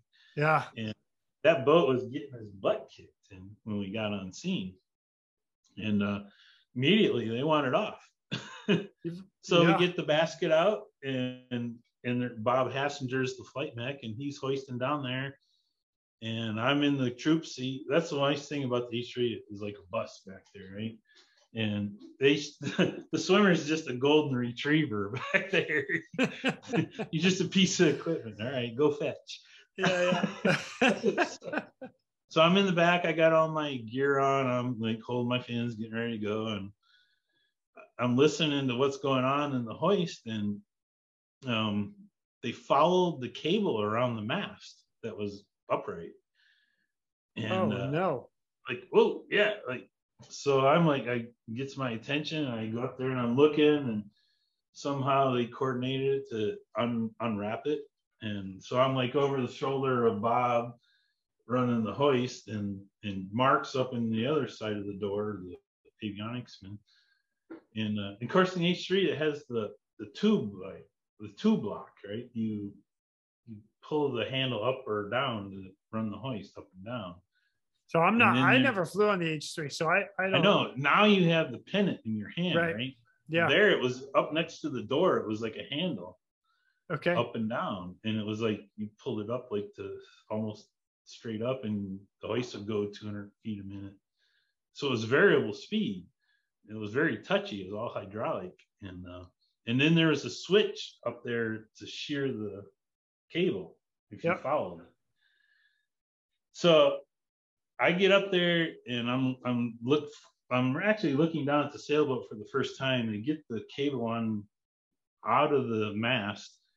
And Bryhop, the pilot, was like, all right, let's get it done. So he tells the co-pilot, you get on the radio and you tell them to put 2 people in the basket when we get it down there. I ain't messing around with this anymore. Yeah. So we get the basket down there, and they're like, okay. And they're trying to get in the basket, and the cable wraps again a second time around the mast. And I was just like, oh my God. And I just kind of went back and sat down. But Bob later told me that he was going to shear the cable the second time. And he reached up to get the switch opened, and he missed it when he wanted to fire it. And I hope not, he can tell you if you can get him on the show, but I hope I wasn't in his way to shear that cable. But wow, if you were, it would have worked out well. Well, it would have pulled us out of the sky in a heartbeat too. But somehow they got together and they undid that cable again. The coordination between the flight mech and the pilot was outstanding, and it was a life and death situation right then and there. Wow. And the cable came undone. You notice that 2 people are in the basket, and it was yanked off that deck so fast. Got those people into the cabin. They were fine, you know, they were just scared and had their belongings in their hands and sitting in the back of the helicopter. And there's one guy left back on the sailboat. And the pilot goes, well, we're getting low on gas and we don't have much time left, and I'm not going to hoist to the deck again. You have the choice. You can either jump in the water and my swimmer will get you, or you can ride this boat out and we'll come get you in the morning, maybe. Yeah. Let me think about that one for a second. I'll jump in the water. Well, they were already in their dry suits, so it didn't take them but 3 seconds to hang up the radio and jump overboard. Yeah, so it was like, play the swimmer, go get the guy. So they put me down. You know, the waves are tremendous. I think I hit the big wave and got in it, and I unhooked while I was still in the wave, so it didn't yank me when the wave disappeared, right? Yeah. Because I've heard other people talking about that. You know, you get in the wave and it all of a sudden goes away and you're still on the hook, right? Right. Yeah. So I unhooked and It's a shitty feeling, by the way. Like I never did that, actually. Oh, yeah. You get into one side of the face of a wave, and then you come out the backside, and you're still connected to the hook, and all of a sudden you're 15 feet off the water, and you're like, "What the heck just happened?" So yeah. Anyway, especially back then when we wore the green harness that went under your arm. Yeah. Oh my gosh. I've been totally blessed and very thankful that I have a full body harness, and I have always had it. So you guys, I wore that green harness. I don't know, like breakers. 7 years I wore that green harness. Yeah. It was terrible. But so I got, the guy was on the other side of the wave, and somehow I just got there quickly and got him. And Bob put the basket right next to us, put him in the basket, and then I got the hook later on, the bear hook down there, and he floated it in the water right next to me, and we were gone.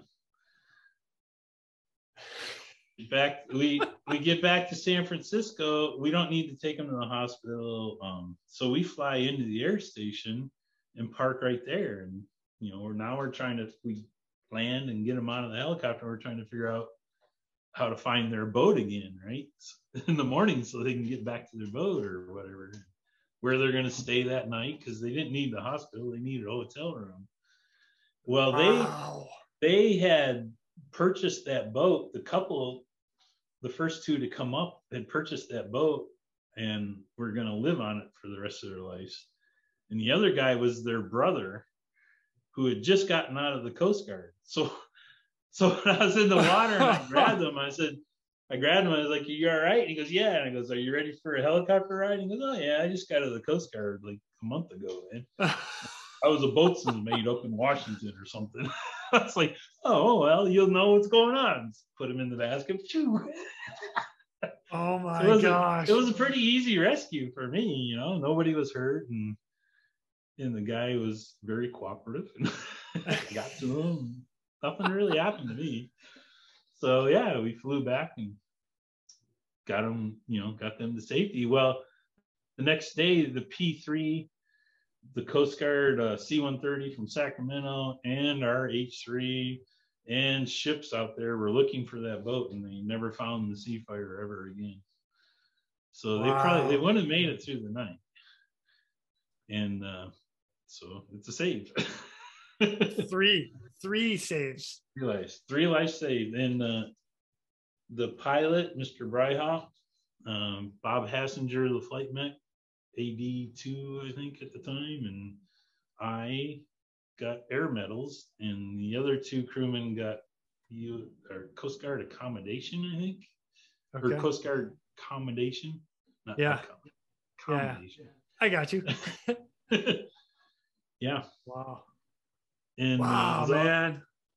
It was all because Mr. Bryhoff, I don't know if you recognize that name, but he was the co-pilot during the Jeff Tunks rescue.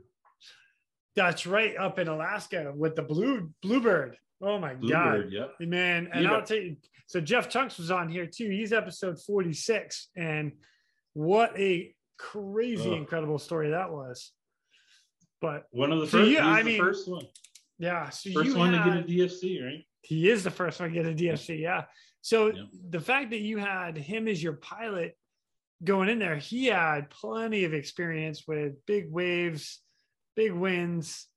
So keeping him plus he knew how to write things up. So when we got our medals, it was a lot of it was because he was the pilot writing the scenario. Wow. And then I don't know, once you're a hero of the Coast Guard, it kind of follows you along a little bit. I guess so. But I didn't, that's the rumor. On that case, and we got back to San Francisco, and it was just like any other, or I don't want to say just any other case, but it wasn't like a big deal. I didn't know I was going to get a medal, right? I didn't know for months that I was going to get a medal until it got approved, and finally, and Bryhoff came up to us, 6 months later, "Hey, you're going to get a medal award." Wow, cool.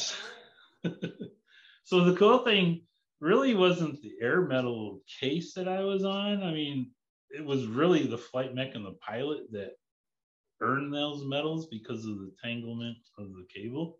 Yeah. That nearly killed us. Unreal. But for me, the excitement started when they presented the medal to us. The Air Station Award ceremony. Yeah. That's the story you need to hear. It's it's pretty good. So you gotta give credit where credit is due, and the Coast Guard has they do some great when they do an awards ceremony for guys that have gone out on big cases and stuff. They actually do it right. It's a good ceremony. It's pretty cool. Well, it was kind of a special ceremony that day, but what happened was I had duty the night before. And I assume you went flying. Oh, no doubt about that. So the ceremony is supposed to be at like noon. Wife's family. I had my wife and my neighbors coming, all dressed up, Yeah. But I had to go to duty 3:00 the night before. And of course, ding, ding, ding, ding, the alarm goes off and out you go. So that the night before the ceremony, I got launched out on a sailboat that got ran over by a ship. Oh, the ship was calling to say we ran over a sailboat. Oh my god! Off of Monterey. So this is like, I don't know how far out it was off of Monterey. It was a while because it took the boat so long to get there. So I think they have a 50-mile limit. So I think it was like 35 miles out to sea off of Monterey. Okay. Which isn't straight out from San Francisco. It's another triangle. Yeah. Right? So we get out there and we find the sailboat, and here's this old sailboat, an old guy on it, and he's not sailing. I think he had a small motor inboard. I don't even know if that was working. So we get on sea, he doesn't have a radio. So let's deploy the swimmer. Go down there and talk to him. See what's going on. So we're briefing up in the helicopter in the middle of the night. It's like, it was like midnight about this time. And I know the pilot was Miss Muldoon. Miss Muldoon was a great pilot. Her husband was a Navy pilot over in Alameda flying the Sea Kings, and she's over flying the H3s. Well, we had briefed that we were going to put me in the water, and I was going to swim up to the sailboat and get on. So I go out the door on the hook. It's nighttime, right? And I'm going down, and they're trying to put me on the sailboat. And the sailboat's getting closer and closer, and I'm like, all of a sudden the mast like comes at me, and it like, I had to put my arm out, and I bounced off it, and I'm on the cable, so I'm like a pendulum getting pushed out, but it didn't hurt. I mean, it was like the end of the travel for the sailboat, and I just kind of pushed it off, and so they zipped me back up into the H3, and I'm sitting in the door, and I get my headset on. I'm like, what are you guys doing? You told me you're going to put me in the water, and now you're trying to put me on the sailboat. And they're like, sorry. That's the first time I yelled. Sorry. Oh. So they put me in the water, and I swam over there, and the guy helped me get up and got on his boat. And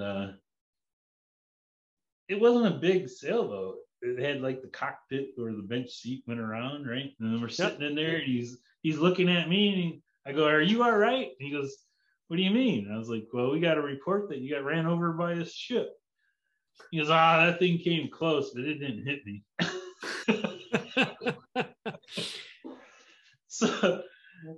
So I get on the PRC 90, and I tell him he's okay. He didn't get hit. He's all right. He just has a little, I don't know what he told me, chest pain or something. So they're like, okay, well, check him out. We're going to send you down your EMT kit. I'm like, okay. So they put the trail line down, and I grab the shot bag, and I start pulling on the line, and they throw the EMT kit into the water.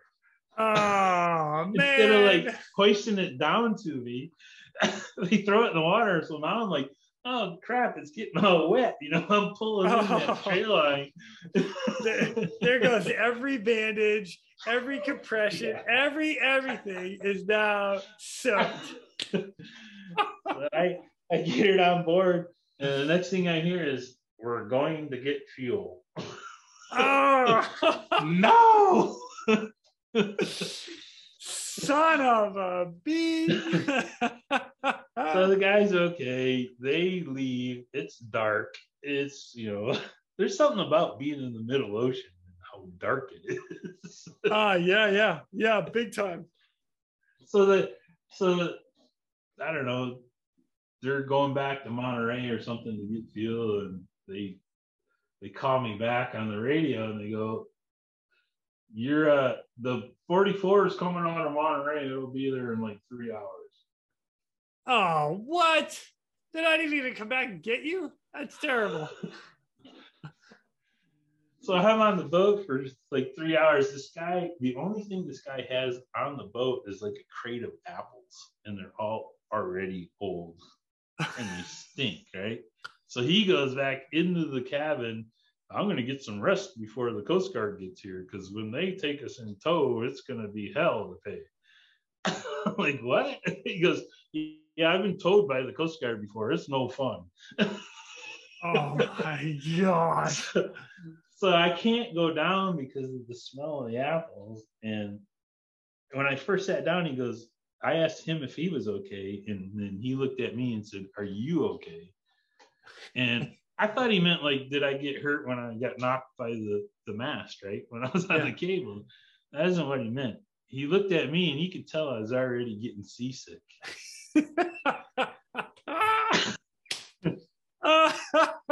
I've never been seasick before. I've been on sailboats and boats like all my life, right? Yeah. I've never been seasick before. So the smell of the apples, I'm not going inside. It's dark out. And so I just had to go. I sat in that cockpit throwing up, heaving dry heaves until I couldn't heave. I heaved nothing for so long. Oh, Thomas. And then the 44 shows up.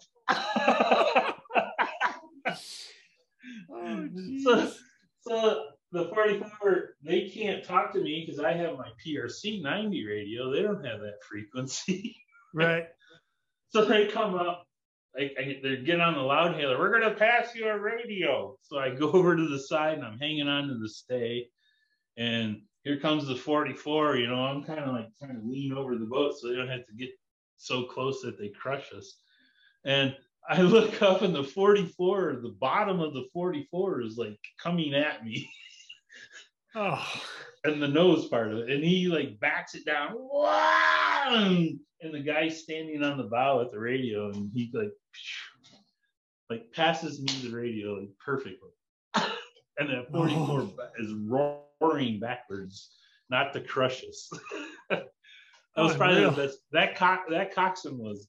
I owe him my life. Jeez, oh man. Yeah, so I get on the radio. So I get the radio and they're explaining to me they're going to take us in tow and what I have to do, right? And the guy goes, you better tie it off to the mast. And so I got it all rigged right. You know, they shot me the line and stuff, and they take us in tow. They're not going to take us onto the 44. They're leaving us on the sailboat to keep it going forward, right? So now we're in tow, and it's going to take us like 4 more hours to get back. Oh my gosh. I couldn't go inside the boat. I've already heaved my life away. And we're in tow, and it's like that boat is just like pounding through the waves, and the waves are like going. I'm laying on the seat in the back cockpit, and the waves are going by, right? They're like 3 or 4 feet splashing by, and pitch black dark, and there's nothing but plankton everywhere. Oh, that's cool. Have you ever seen plankton? Yeah, because when it gets like kind of charred up, it lights up. It's one of the coolest things. It's awesome. So I am like heaved out, looking at the water. All these green dots are like just flashing by for like 3 hours, man. I was like, please make it stop. So the sun's starting to crack up at like 5 o'clock in the morning, 6 o'clock in the morning, and we're pulling into Monterey. And the 44 starts taking in the tow line and putting us in side tow. And the old guy comes out and he goes, "Don't worry about it. I'm not going to say anything." Like, I'm not too worried about it. You know, he's talking about me puking, right? Yeah. And so we get up next to the 44, and I look on the deck of the 44, and there's like puke everywhere on that 44. And there's like 7, 8 people on that boat. That's a big crew, right? And I climb up on the 44 and I go up to the coxswain and he goes, "You guys had some trouble, eh?" Looking at the puke. Yeah, I was speaking my guts out too. The coxswain's like, "I'm the only one that didn't get sick." You and the old guy on the boat. Yeah, he didn't either. Wow. So now I'm at Monterey in the morning. It must have been later than that because I missed breakfast. Yep. at the station. I walked in there. They're taking care of the boats, and they're like, "Go up there and get a cup of coffee or whatever." And I get up there, and some guy I was like, "Man, can I take a shower?" Hold on. Start again. Every time you go away. I got to the station in Monterey, and I was like, "Can I take a shower somewhere?" And so some seaman took me in his room and let me shower in there. Right? I'm in my wetsuit. So he gives me like a pair of old sweatpants and shirt, right? I don't really want to give this to you. So I paid him back with some swimmer garb. Nice. Anyway, so they send an H3 down to Monterey in the morning to pick me up. And so the ceremony is like at noon. So this is like 10 o'clock in the morning. Like, all right, the helicopter's coming to get you. And they show up at the air station. I have to get in the car and drive to the airport. And I get there and they're still turned up, right? And I just jump on. And Troy Jewett was the swimmer on the plane, right? He must have taken my duty when the helicopter got back. But he grabbed my bag, right? My flight bag. So I had like a flight suit in there. I was like, "Oh, cool." Nice. So well done, Troy. I had the sweat jersey on and my red booties, and I put the flight suit over the sweatpants, and I flew back to San Francisco, right? Well, half of the crew, except for Bryhop, was on that plane. And the reason why they sent them is because they were holding up the ceremony until I got back. To present the medal, right? That's awesome. So we fly into San Francisco, and we're landing on the ramp, and they're all in there standing at attention, and the family's all up front, and it was a big ceremony. It wasn't just my crew, the 5 of us, getting medals. There was 13 of us getting presented medals. Oh, wow. I'm not positive, but I think Bryhop was actually getting his DFC. From the Bluebird case. From the Bluebird, I think. I'm not positive. Wow. Somebody got a big medal because the air medals weren't the big medal there. And because it was such a big presentation, it wasn't our captain. They brought in like the admiral from the district to present these. Jeez, oh man, that's awesome. So we get off the airplane. I had no time to change, so I'm standing there in a flight suit with red booties, and I look like hell because I'd been up all night. And I'm standing there, and of course, there's 13 people, so there's like 4 people that get their medals, and then they get to our crew, and they get up to me, and I'm like weebly wobbly up there. And the admiral gets up to me to present me the certificate. Or he had the medal in his hand. He goes, "You look like hell, sailor." And I looked at him and I said, "You'd look like hell too if you went through what I just went through." Oh, Thomas, that's great. He didn't know what to say. He just like, okay. Oh, and he had no idea. No idea, man.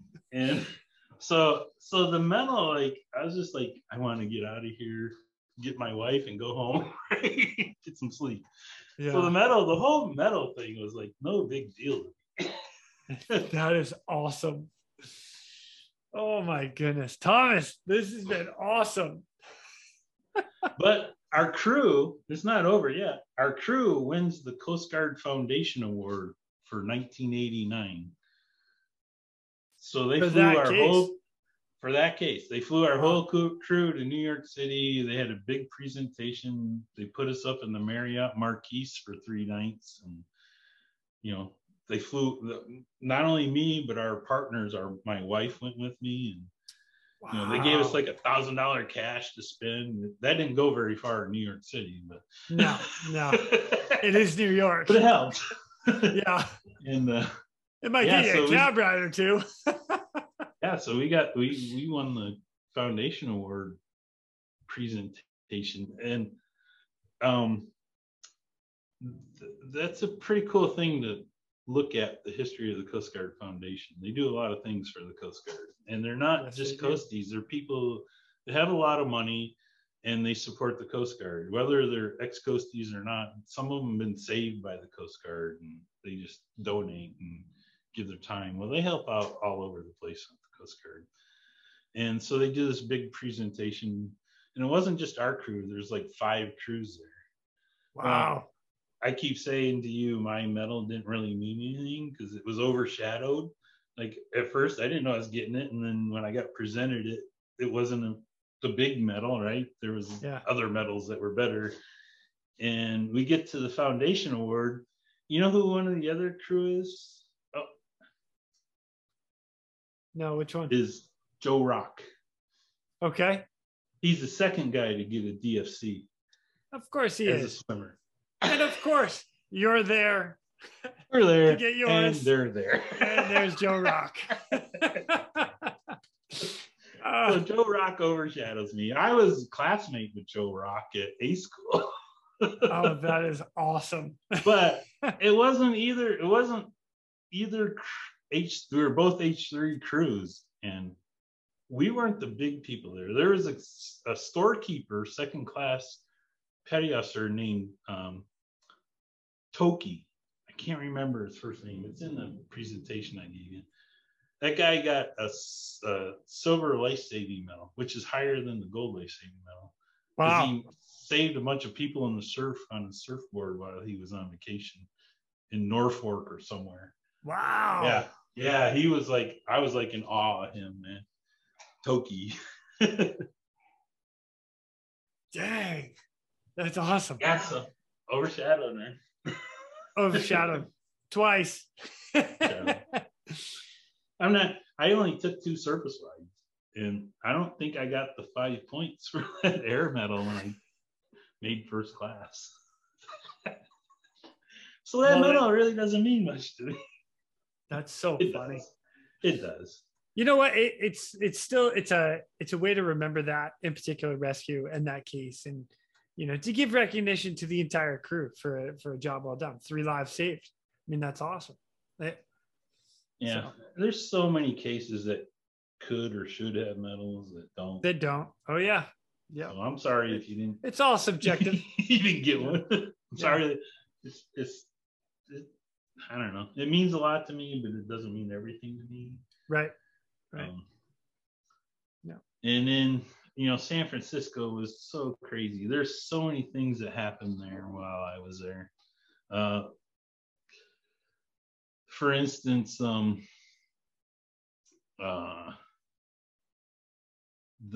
Exxon Valdez happened in 1989. And that was up in Alaska. That was Alaska, but huge... we had to support it. We sent an H3 there for months. And not only just one crew, but a bunch of people from the air station were there. Yeah. Like 25% of our air station was up there for a long time. So little side note, a little history of my own there. But when the Exxon Valdez happened, so my uncle was in the Coast Guard, and he was down, I believe he was in New Orleans at the time, and he was the only one that had experience with stuff like that. And he got put in charge of the entire cleanup. Oh, wow. So, yeah. So he was flying on all sorts of different helicopters. So Dennis McGuire, I was like, oh man, come on, Uncle Dennis, let's do this. Yeah, and then 89, the big earthquake happened. In San Francisco. Yeah. Oh, yeah. I had just gotten off of duty at 3:00 in the afternoon. I drove home. I was laying on my bed because my wife was getting ready to go to work. She worked night shift. She started at 6:00 at night. Night shift doing what? She worked for Intel at the time. That was my first wife. Oh. But yes, she's getting ready to go to work, and I had the baseball game on, getting ready to watch the baseball game, and it sounded like a train coming through my backyard, man. And I lived in San Jose. I was pretty close to the earthquake. Our house shook from one side to the other like 2 or 3 feet. I was sitting in the door. We were in the door, and she's in between my arms. I'm like, if I can just hold the door open long enough that it doesn't crush us. Holy smoke. And everything glass that pertained to alcohol like crashed and broke. Of course it did. All the wine glasses from our wedding, and yeah, so that was exciting. And then there's another one. Bill Graham they flew the helicopter into the wires. Bill Graham is a concert promoter. Big famous. At the time he was promoting all the concerts. Okay. Throughout the world. Wow. And they ended up in the high wires of electric wires with their helicopter. And then right after that, there was another helicopter that crashed that had a Coast Guard active duty on. He was at work in the helicopter doing some marine stuff over by the refineries. Yeah. And they crashed into the bay. And I was on that flight to go find them, but we didn't do anything to save them. Did you guys end up deploying down to it, or just find it? It was too close. It was close enough to shore that they could get to it. Oh, gotcha. Man, and then bridge jumpers in San Francisco. Oh, that's ridiculous. I had another guy on here, Tom Moore, bosun's mate, and he talks about that because he was down in San Francisco. Jumpers all the time off the Golden Gate. Yep. Yeah. Saddest thing. I've recovered a few. And so there was a burnout there in San Francisco because you've seen so much going on. And then you had the Steve Fry case. That was the last year I was there. Yeah. In 91. I think I was actually the first air medal for a rescue swimmer. You can prove me wrong. If anybody's out there that can prove me wrong, but I think my air medal was the first rescue swimmer air medal. All right. There was Jeff Tonks. Jeff Tonks had his. DFC. Yep. There was a guy, Ron Feen, that you and I talked about a little bit. He had actually gotten 2 air medals before I got mine, but he was a flight mech on a 65 out of North Bend, and one was a logger that he was an EMT, so he got the logger up and saved him by the time they got to the hospital. And then he had another sailboat case that he got an air medal. He had 2 air medals before I had mine, but they both said flight mech, right? So yours as a rescue swimmer, potentially right now, as of right now, is the first air medal for rescue swimmers. Air medal. And it specifically says rescue swimmer. Wow. And then Joe Rock got his DFC in December that year. And then Kelly Moak got an air medal. And that's a famous air medal. Everybody talks about Kelly Moak getting her air medal. Everybody talks about Jeff Tunks getting his DFC. Yep. And a lot of people talk about Jeff Rock, but nobody talks about Thomas Cooney. You know what? We're talking about Thomas Cooney right now. Yeah, let's go. I made my mark. It has been recorded. It has been published. We're history. Doing this. It is. Oh, it's there. It can't go anywhere. So thank you, Jason. You're welcome. Oh, that's awesome. No, really. I hope everybody can get on your podcast and tell a story or two, man, because I really enjoy listening to them. I enjoy. Hey, me too. At first, I was listening to all the Coasties because I was trying to catch up, and I've been enjoying the Navy swimmers. Like, we're just posers to those guys, right? You talk about McCann. Wait, wait, don't say that. Don't say that. You're going to give them a big head. I'm trying to love you, Navy guys. With the Navy, man. No. McCann went in on the Marine Electric. We copied them, right? Yeah. But we took a different page of the story and professionalized it. I like that. Yeah. Yeah. What were they calling us before? Navy rejects? Yeah, that's the Coast Guard. Got it. Yeah, thanks. Yeah, it was fun playing with the Navy. We get stuff and just make it better. I can say that because it's only you and I talking. Well, we had more money than them, I think. Yeah. For a while. Started a new program for a little while. Plus, we do a different case, right? We're out there saving recreational marine problems, and they're out there saving ejected pilots. Yes. Yep. But you had one Navy guy, though. I think the second to last one that's published now, Hawes. Yep. Jason Hawes. And he was talking about swimming. Well, first he talked about the jellyfish. Yeah. Yeah. And then he talked about swimming with the dolphin and saving the dolphin. And I was like, oh man, you got to save a dolphin. But I've always said throughout my whole career is always save the dog. Yeah. And I never got to save a dog. Oh man. That's hilarious. I love it. Yeah. Oh. Yep. So those are exciting times. That was many, many years ago. I've been retired now as long as I served in the Coast Guard. That's all. And you know what? And the fact that you can like reminisce and talk about all these cases like with such fine detail, that just goes to show how many of these rescues and these missions and cases we get called out on that just leave such an impact. So yeah. But yeah. You did that one podcast with the Enrique crew. Yeah. Where you had the whole crew on. And Don Enriquez. Don Enrique, yeah. Yeah. Yeah, that was exciting listening to the whole crew. It would be so cool if you could get like an interview as they come back, from the big risk.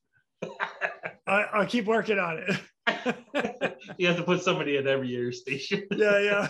Those spies. Oh, yeah. Good stuff. Yeah, I mean, there's so many great people out there that do this job, It's amazing. Yep. And there's I talked to you earlier before about books and I had some ideas. I think I'll give this one away, but I have some ideas for a bunch of books, but I wanted to write something about like your number 500, which is correct. A cool number, right? Nice round. It is a cool number. Like I think actually right in the middle right now, right? I love the fact I'm 500 even. I was like, I wanted to write a book like the first 300, right? Or it would be kind of cool to do the 500 marks now because we're into our third. We're over 1,000, getting into the third set of 500s, right? But it was the first 300 that actually brought this program into existence throughout the whole coast. Right? Yep. It took 300 of us to get there. Yep, for sure. We're just over 1,000. So I am definitely nobody's not part retiring or what?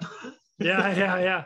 It's I was definitely not part of the growing. I was in the section of I'm going to use our group as like I'm going to say perfected it, but we continue to tweak it to make it even better. And the guys that are doing it now, it's gone they're professionals so far now. Oh, absolutely. Yeah. We were just young dumb kids when I went through.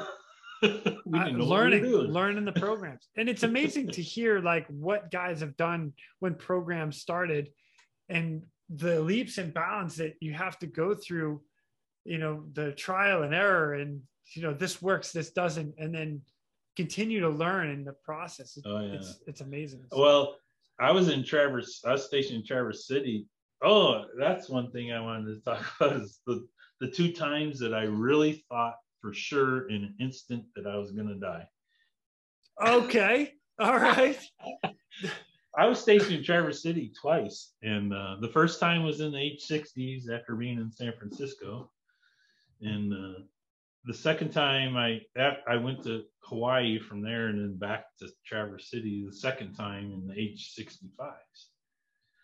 Well, in the H-60s, there was a case that I was on that I for sure was going to die. And Jeff Tunks talks about being lifted up, and I'm sure I was there at this time. But we'd gotten a call over in Lake Huron, and a boat was taking on water, and a ship was protecting it that was going into Alpena. So we're flying over there. We're coming up from the south, and there's no boat stations over there. There used to be one, and what they have now is just reservists running it. So there was a reservist in a whaler going up to the boat, and we caught him about 12 miles away, right? And he's by himself in the whaler, and he's got a pump on the boat, and he's like, yeah, when I get there, I can get the pump. And he's like bucking the winds, right? So we fly up to the ship, and there's a cruiser tied up next to the ship. And the pilot's like, well, we're not going to wait for the boat. He's by himself. How can he do anything? We're going to put you in the water. You can go up on the boat, and we'll send you to the pump that we have.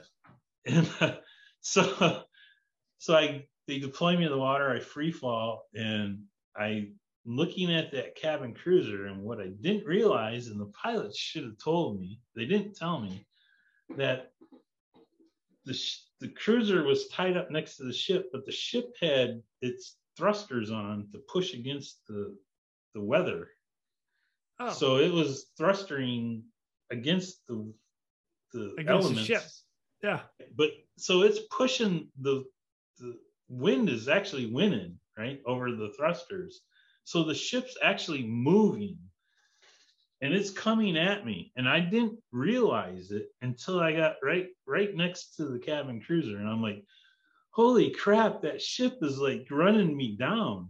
Either I get on that cruiser or I have to go underneath the ship, and I don't think I can make it.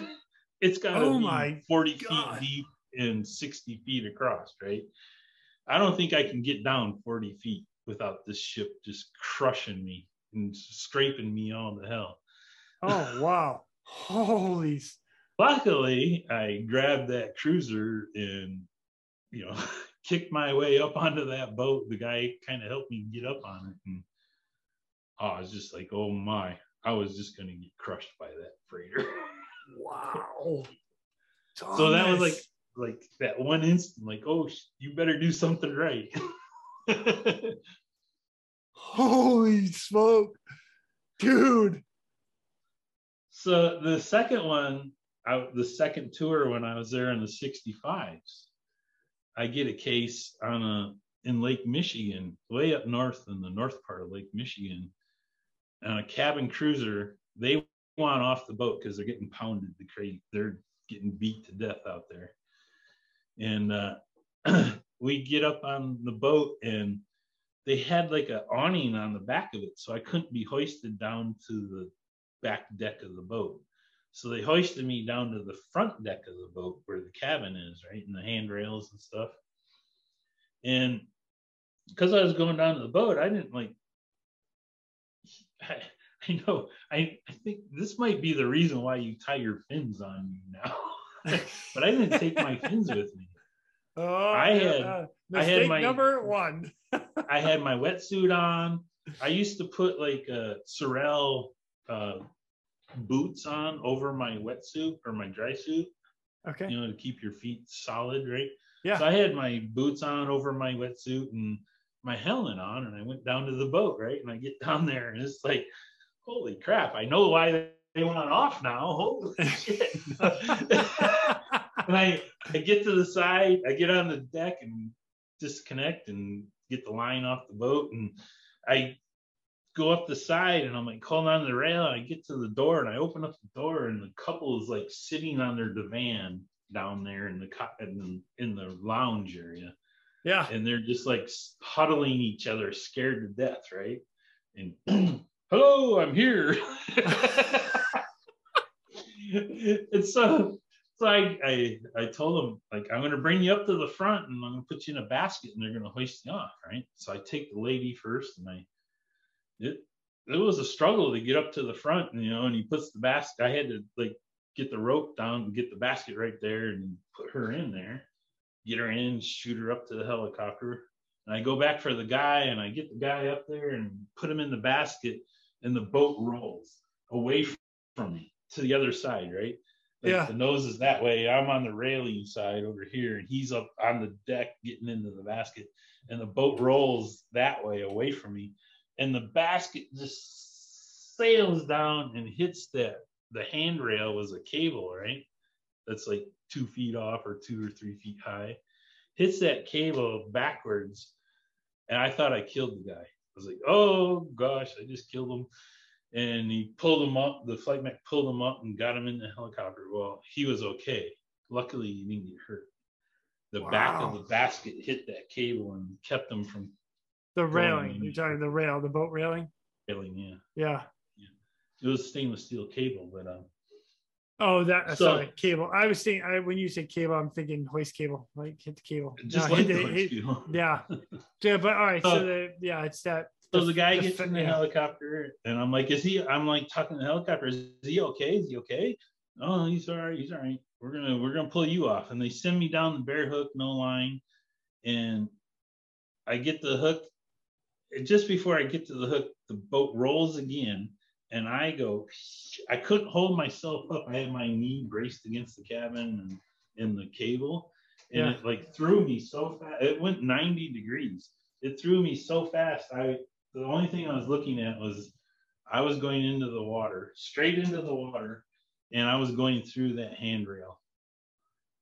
And I was hoping I didn't catch anything like my head or put the cable between my legs or my arm. Yeah. Oh my God. Catch it on my neck. I went right through the middle of it, and I hit the water. And the only thing I could think of is that boat's going to come down on me and crush me. So I grabbed like 5 big scoops of water, and I go down. I'm in my helmet and my boots. And I must have got down pretty far. I got down probably like 20 feet, right? And I decided I'm coming up nice and slow, make sure that boat's not there. And I got up, and the helicopter's there, and I'm looking for the boat. The wind was blowing so hard it blew the boat like a half a mile away by the time I came up. On. That's like, oh my gosh.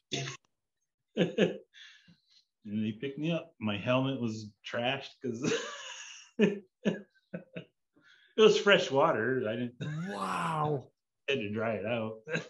Thomas. So those are the 2 times I thought for sure I was dead in an instant. Holy cow. Crazy.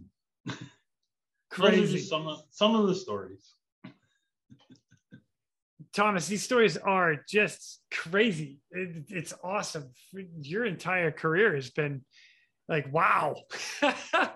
Well, I stood the duty, man. I only made first class. I retired as first class, and many other men, made the chief and got the program perfected for you guys. Yes, they did. For sure. I was just there to stand the duty.